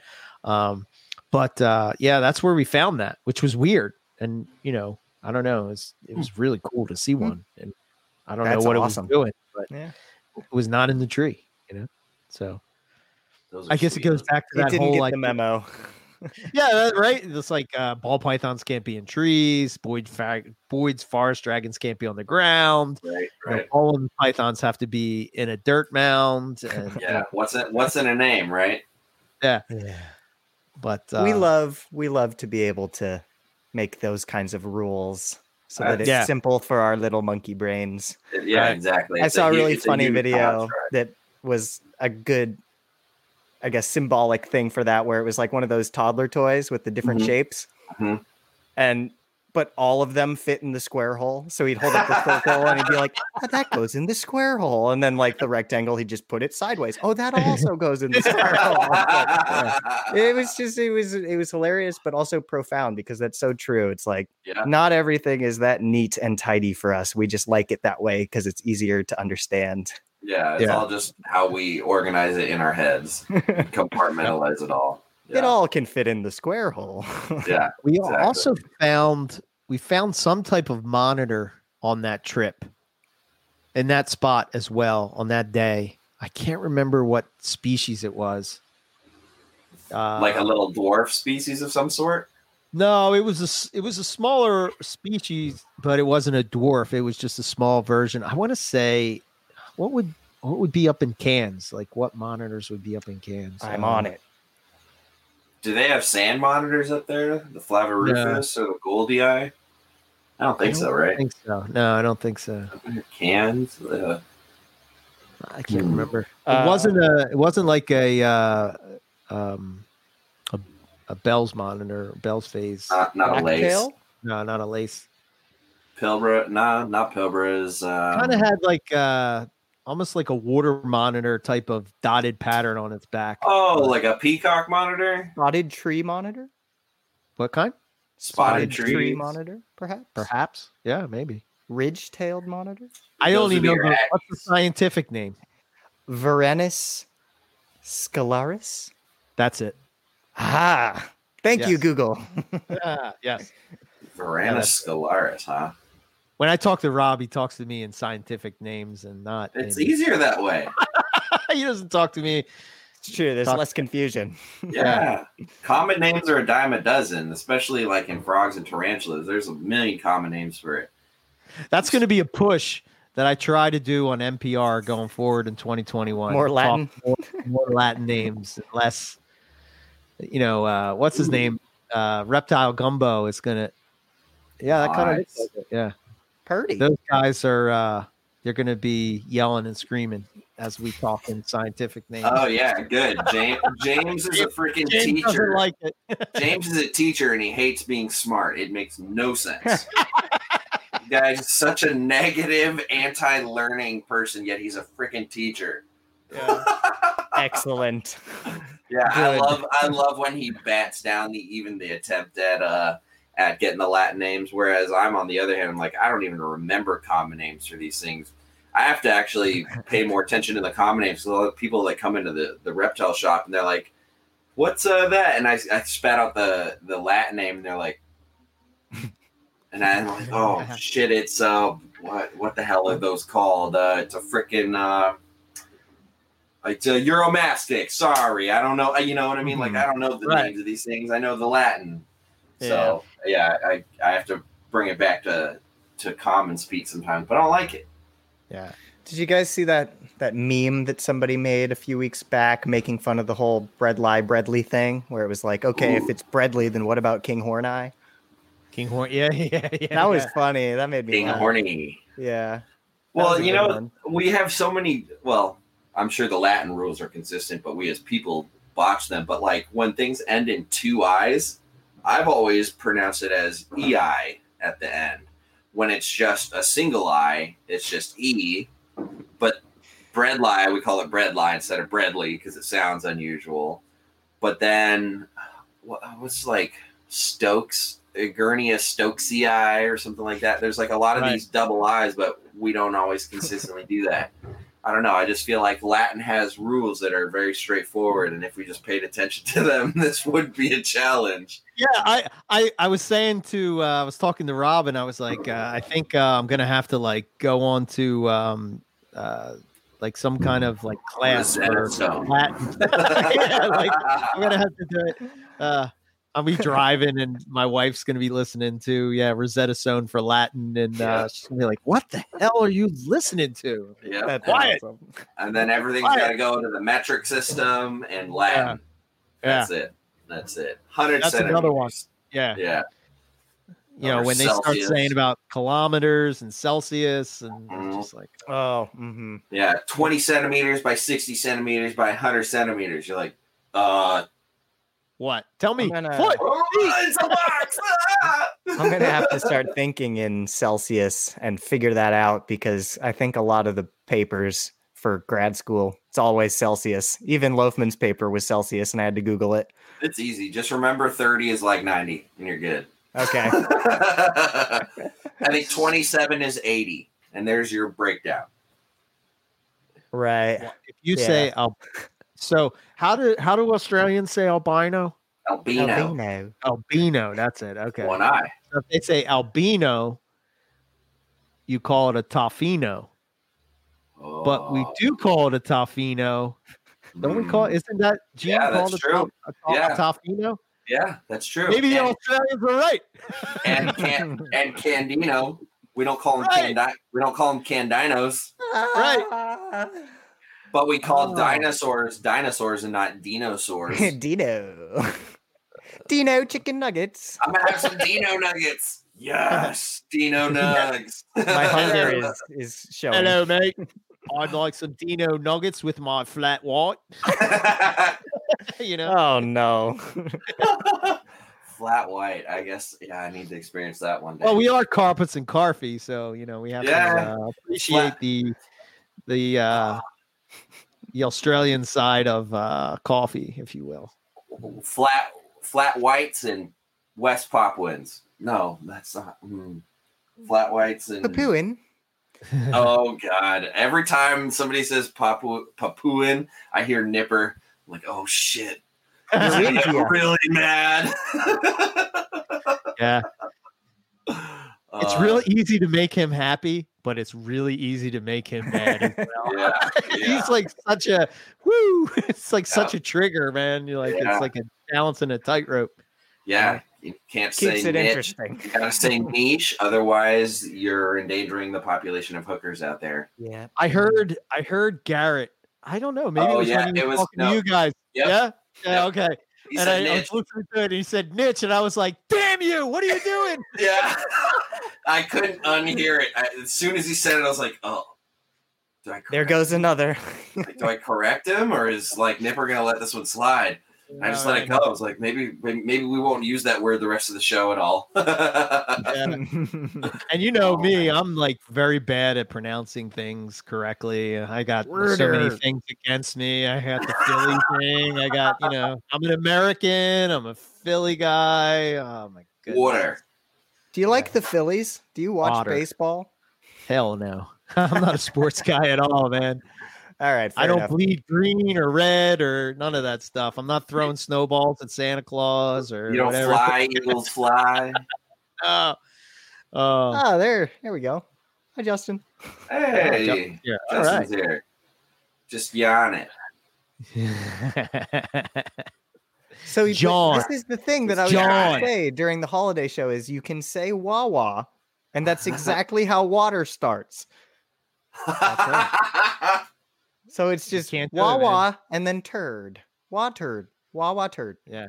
Water. When I tried to say it, I tried to really make a because my wife, she actually says water, right? She says it the way it's supposed to be. But when I say it, it just sounds stupid. Can you try? Could we hear it? Water. Yeah, it kind of. It sounds so forced, doesn't it?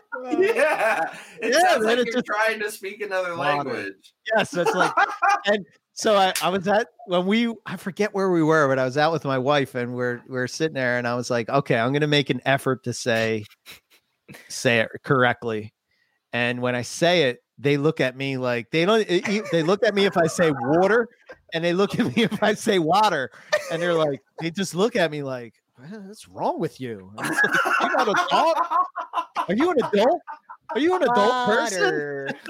It's like, is this guy tripping on shrooms right now? He really lost it in that word. Water. Yeah. It's the essential need of life, and you can't even pronounce it correctly. H2O, please. Justin, maybe that's what I'll start to do. Justin Julander shows up as we're correcting Eric's vocabulary. You missed all the good reptile talk prior. Yeah, we did talk about things that were good, including astrophysics. Oh, yeah. Shoot, we could have used your help there, Doc. That's right. Yeah.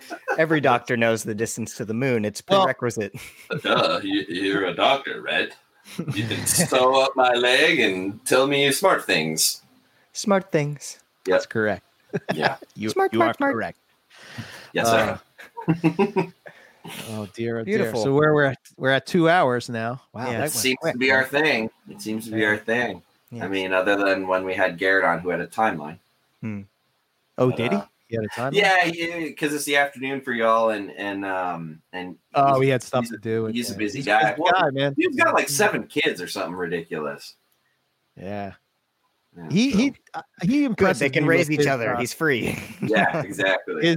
His whole, I know he does marketing and stuff as like did it for a living and all, but like, dude, smart. Well, so part of my idea of having him on to come talk was not only because he markets things so well, but like what we were talking about earlier, when you're contagious about what you're really into and passionate about, and people catch on, and you create a market. I wanted him to come on and just really translate that and do a little bit of compare and contrast to retics and carpets. Not to say like all you retic people are wrong. You just really wanted carpets all this time, which like I'm sort of trying to float that message under everywhere. That carpets are just the snakes everybody doesn't know they need and want. But correct. I've actually done NorCal Herp Society presentations entitled "Carpet Pythons: The Snakes You Didn't Know You Wanted," and doing the Lord's work.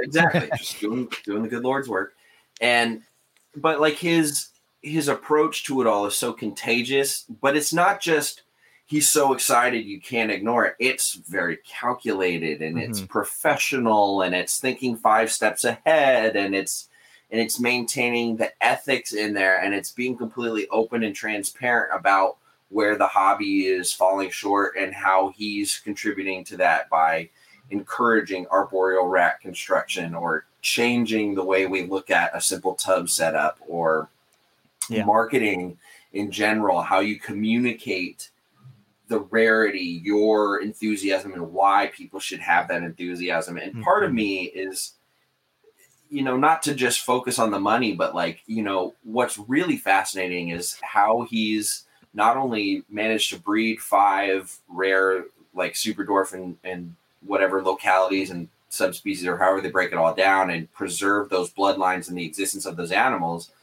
but then also doing it in such a way that translates his valuation into other people's valuation, so that they feel the same way that he does in order to pay the money that he feels is justified for these animals. Like, I'm not saying he's pulling the blinder over people's eyes and charging $5,000 for a rare snake. He's communicating why that animal is $5,000 in an effective way. You can't go anywhere else and get it. It's taken X amount of years or decades. It's taken all of these steps, and he's put the legwork into not only doing that, but showing you that and telling you that in an entertaining way via YouTube. His packaging, everything screams how important this is to him. And really the brilliance was seeing something that everyone was devaluing and recognizing that actually they should be incredibly valued, and then being an effective enough presenter and communicator to lay that out there and actually have so many people go, oh, he's right. We do need that, and it is valuable, And, it's like, and then he did it all with ethics in there, not just like a little footnote, like it's better for the animal. Like, no, it really came from doing what's right for the species. Oh yeah, his point about like the ratio, like if you kept a ratio constant of what we deem acceptable for a corn snake versus like a retic, you'd have to and the give amount them of your space whole that living room. Yeah, it's spot on. It's things that people either don't think about, or they do and they don't want to acknowledge to admit that they could be doing better. And he's just not even thinking about whether he should or shouldn't. It's not a question. It's just moving the sticks. It's progressing his niche in the hobby. And it's all starting from the foundation of what's ethical, because all those mainland retics that he bred thousands and thousands of that probably weren't cared for properly, or let go, or starved, or died, or whatever, is not something that he liked to hear about. So he shifted to try and make them smaller. And in turn, he's found a whole nother direction and a whole nother purpose in preserving these rare, almost extinct, essentially, animals, and then doing it in such a way that keeps them around for the hobby, but also allows other people to kind of get into them here and there. Like, it's not irresponsible. It's done well. And having that price point, not only shows how much he values them, but it also weeds out people that are not going to do what's best for the animals. Let's face it, because if somebody's got the money to shell out $5,000 for a retic, they've got the money to do whatever that animal needs, whether it be pay for vet trips, shell out on a proper enclosure, give it the attention, food, whatever.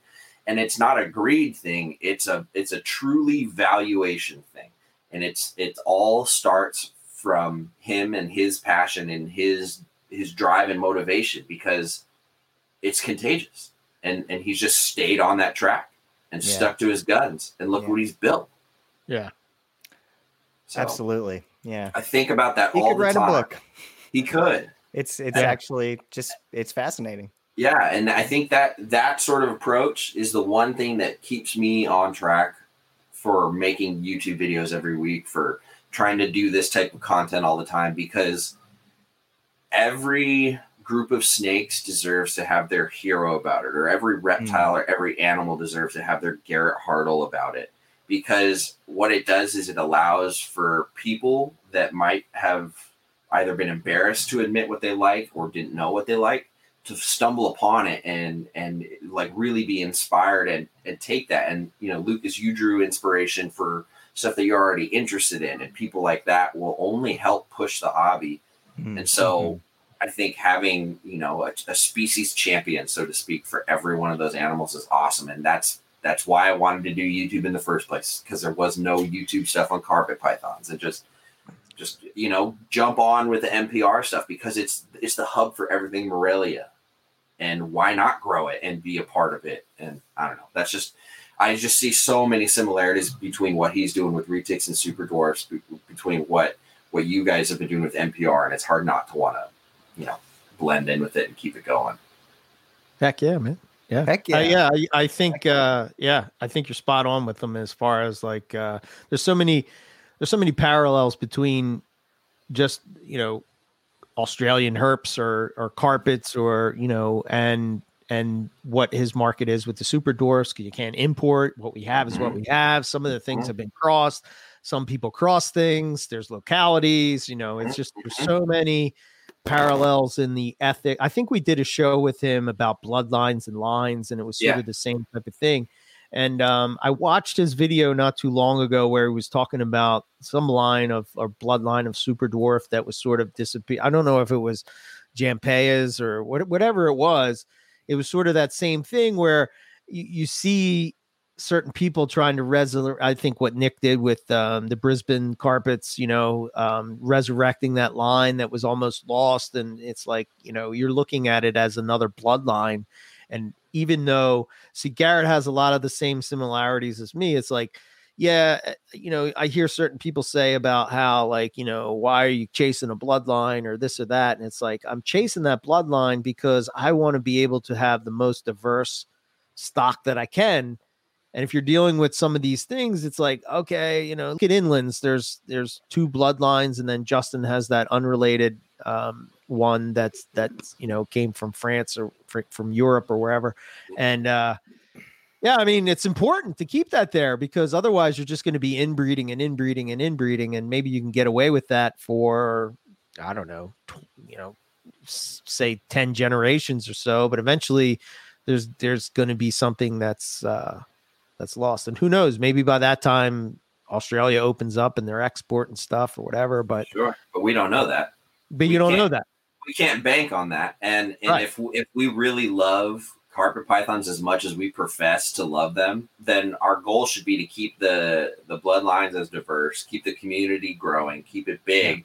And what should really then be important is what we leave to the next generation, the people who come behind us, the people who 100%. Find this time capsule that will be however big NPR is down that line whenever somebody finds it.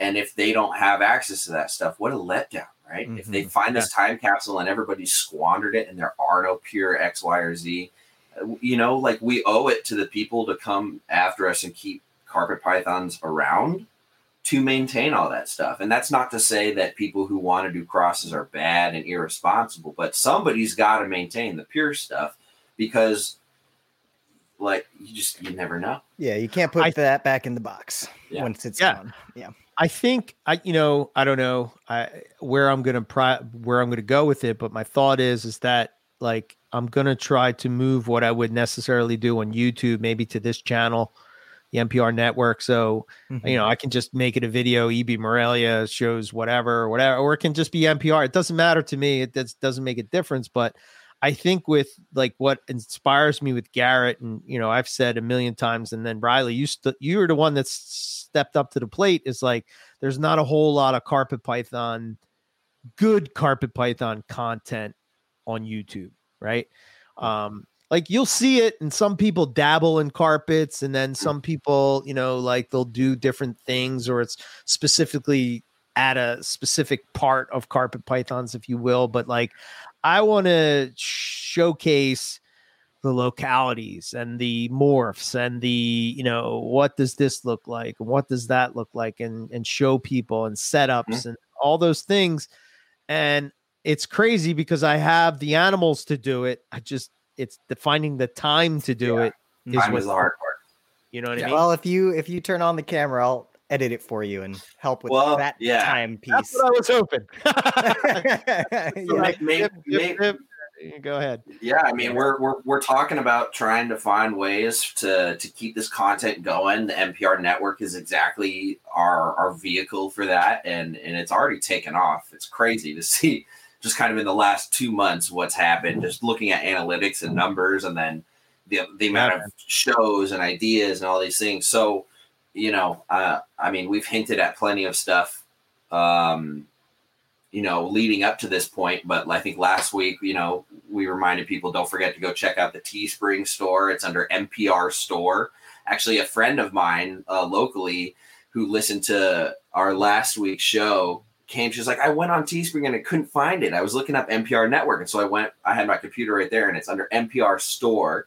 So if you go to Teespring and look at NPR store, you'll find everything. And, if you want to get some cool swag, hoodies, coffee mugs, we got new carpets and coffee mugs up there, stuff like that. All that money could help pay for us to continue putting out this content for you. You guys just get to, spoil yourself with cool gear and stuff, but it helps keep us doing that. And, ideally that plus an eventual launch of a Patreon will allow us to really, move the pendulum forward with Morelia Python Radio's growth under the direction of the OGs, Eric and Owen.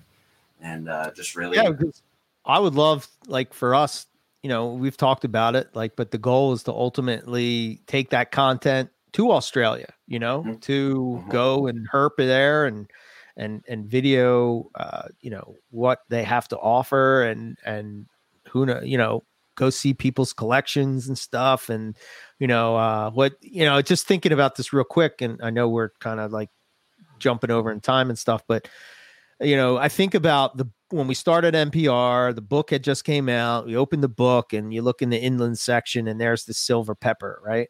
And here we are 10 years later, and you're starting to see that, different people hatching out silver peppers. And, I know Darren's doing like albino silver peppers and this and that and all these different things. And, I'm lucky that I get to see some of that stuff before it's shared. And it's like, man, wait till you see some of the stuff that's about to, happen in Australia. And they do Carpet Python TV does a thing where it's like, what's the odds or whatever. And you're watching them hatch out some crazy, crazy stuff, man. It's just wild. And the Darwin stuff that's catching on. And it's like, Alex and, what he's doing with the crazy, red Darwins and stuff. It's nuts, man. It's crazy. It's crazy. Yeah. So hopefully we'll be able to further bring that world to the forefront of people. I think the internet and technology is ready for it. We just now need to clean up this mess that is the global pandemic of COVID and really kind of get through that sad puppy moment and figure it out here. But in the meantime, we'll keep building this. We'll keep, doing our live streams and having the 5 different podcasts that are soon to become 7 different podcasts, and just keep growing it, because clearly there is no ceiling to this. The world wants more of it. And we're just going to ride this train out as much as possible, because I don't think any of us would be disappointed if one day, when we've accomplished whatever work, professional life goals we have, we can, do carpet pythons full time, whether that means traveling or being retired and doing it, or, being content creators for it, or breeding full time, whatever. I think all of us would love to surround ourselves full time with all of that. So yeah, man, I'm ready to retire. Me too. The youngest one here. Yeah. Well, you're the knucklehead who signed up for a master's program, so that's your fault. Yeah. It's gonna be cool though. It's gonna be cool. No, at least you it's got a like good program involved. Yeah, at least it's interesting stuff. I'm not going to get like a master's in economics or something. Yeah, sure. Sorry, economics people. They're not. So yeah, I don't know. I'm excited to be having this conversation right now, because I feel very confident that in 5 years or whatever, I'll be able to look on this conversation and draw back on it right? and be like, holy shit, if only you knew. If only you knew. Because it's one of those moments where, like, well, our current world is kind of screwed. Who knows what the hell is going to happen? So it forces you to just enjoy it and be excited about it all. And it's like, you never know what's going to come next. So I really can't wait for whatever the hell the future holds, whether that means finally getting to Australia, or, the growth of all of this and the growth of the network. And it's just, dude, I can't wait to the day when we're, it's like that. It's like that feeling that when you see somebody else that's excited about, the same thing that you're excited about, and then you have the opportunity to, dude, I just can't wait till you see Australia, man. I'm gonna lose it. That's all I can say, man. Dude, you're gonna go nuts, man. It's like, what did you say? You fucking bastard, Tony. Yeah. Basically, what's gonna happen? I see it now. Silver fox, man. As soon as I'll be the bald Never fox. surrender. I'll be the hairless fox. Well, I can see it now. Whenever it is, we get to Australia, we'll rent our car, and before we destroy it, we'll go out somewhere, and I can see us parking right in some red sand with Australian landscape everywhere, and I'm just gonna take all my clothes off and run out into the desert and never be seen again. What happened to Riley? Oh crap, a mulga snake. Oops. Anybody else find it weird he didn't buy a return ticket? He only bought one way. Yeah, exactly. He said round trip. I could have swore. Oh man. One day, man. One day. It needs to happen. And and that'll be another moment, like looking back on all of this at that point, just sitting on a rock overlooking some gorge and just soaking it all in. There's nothing better, man. It's just so cool. Oh man. I feel like I talk about it too much, but like I just wish that there's no such thing as too much, because I think people need the outdoors. I think people need that connection with nature more than ever now. So keep it on people's forefront, man, for sure. Yeah. You just get a whole different understanding of things, but yeah, you're right, man. So I can't wait for spring, do some herping out here locally until we can go overseas, Absolutely. Hell yeah. We're going to come there. You're going to come here. We're going to go to Philly. Absolutely. Cheese steaks. Oh, yeah. And water, ice. Water, ice, steaks, and pine berries. Water python. Water. All right, guys. Well, let's close this one out. Thank you to everybody who's been hanging out in the chat. I think we've got some international audience members today. We've got folks from all over the ponds, various bodies of water. So, right. All right. Well, we'll probably catch you all next week. Again, we just fly by the seat of our pants on this one here. As long as there's coffee. Wait, you guys are wearing pants? Maybe. I didn't get that memo. Yeah, you don't have to wear pants to this show either, people. So just remember that. No pants, no rules. That's right. All righty. Well, we'll close all this out. Thanks for tuning in. Later, gentlemen. Have a good one. Bye. Bye, squirrel. Squirrel.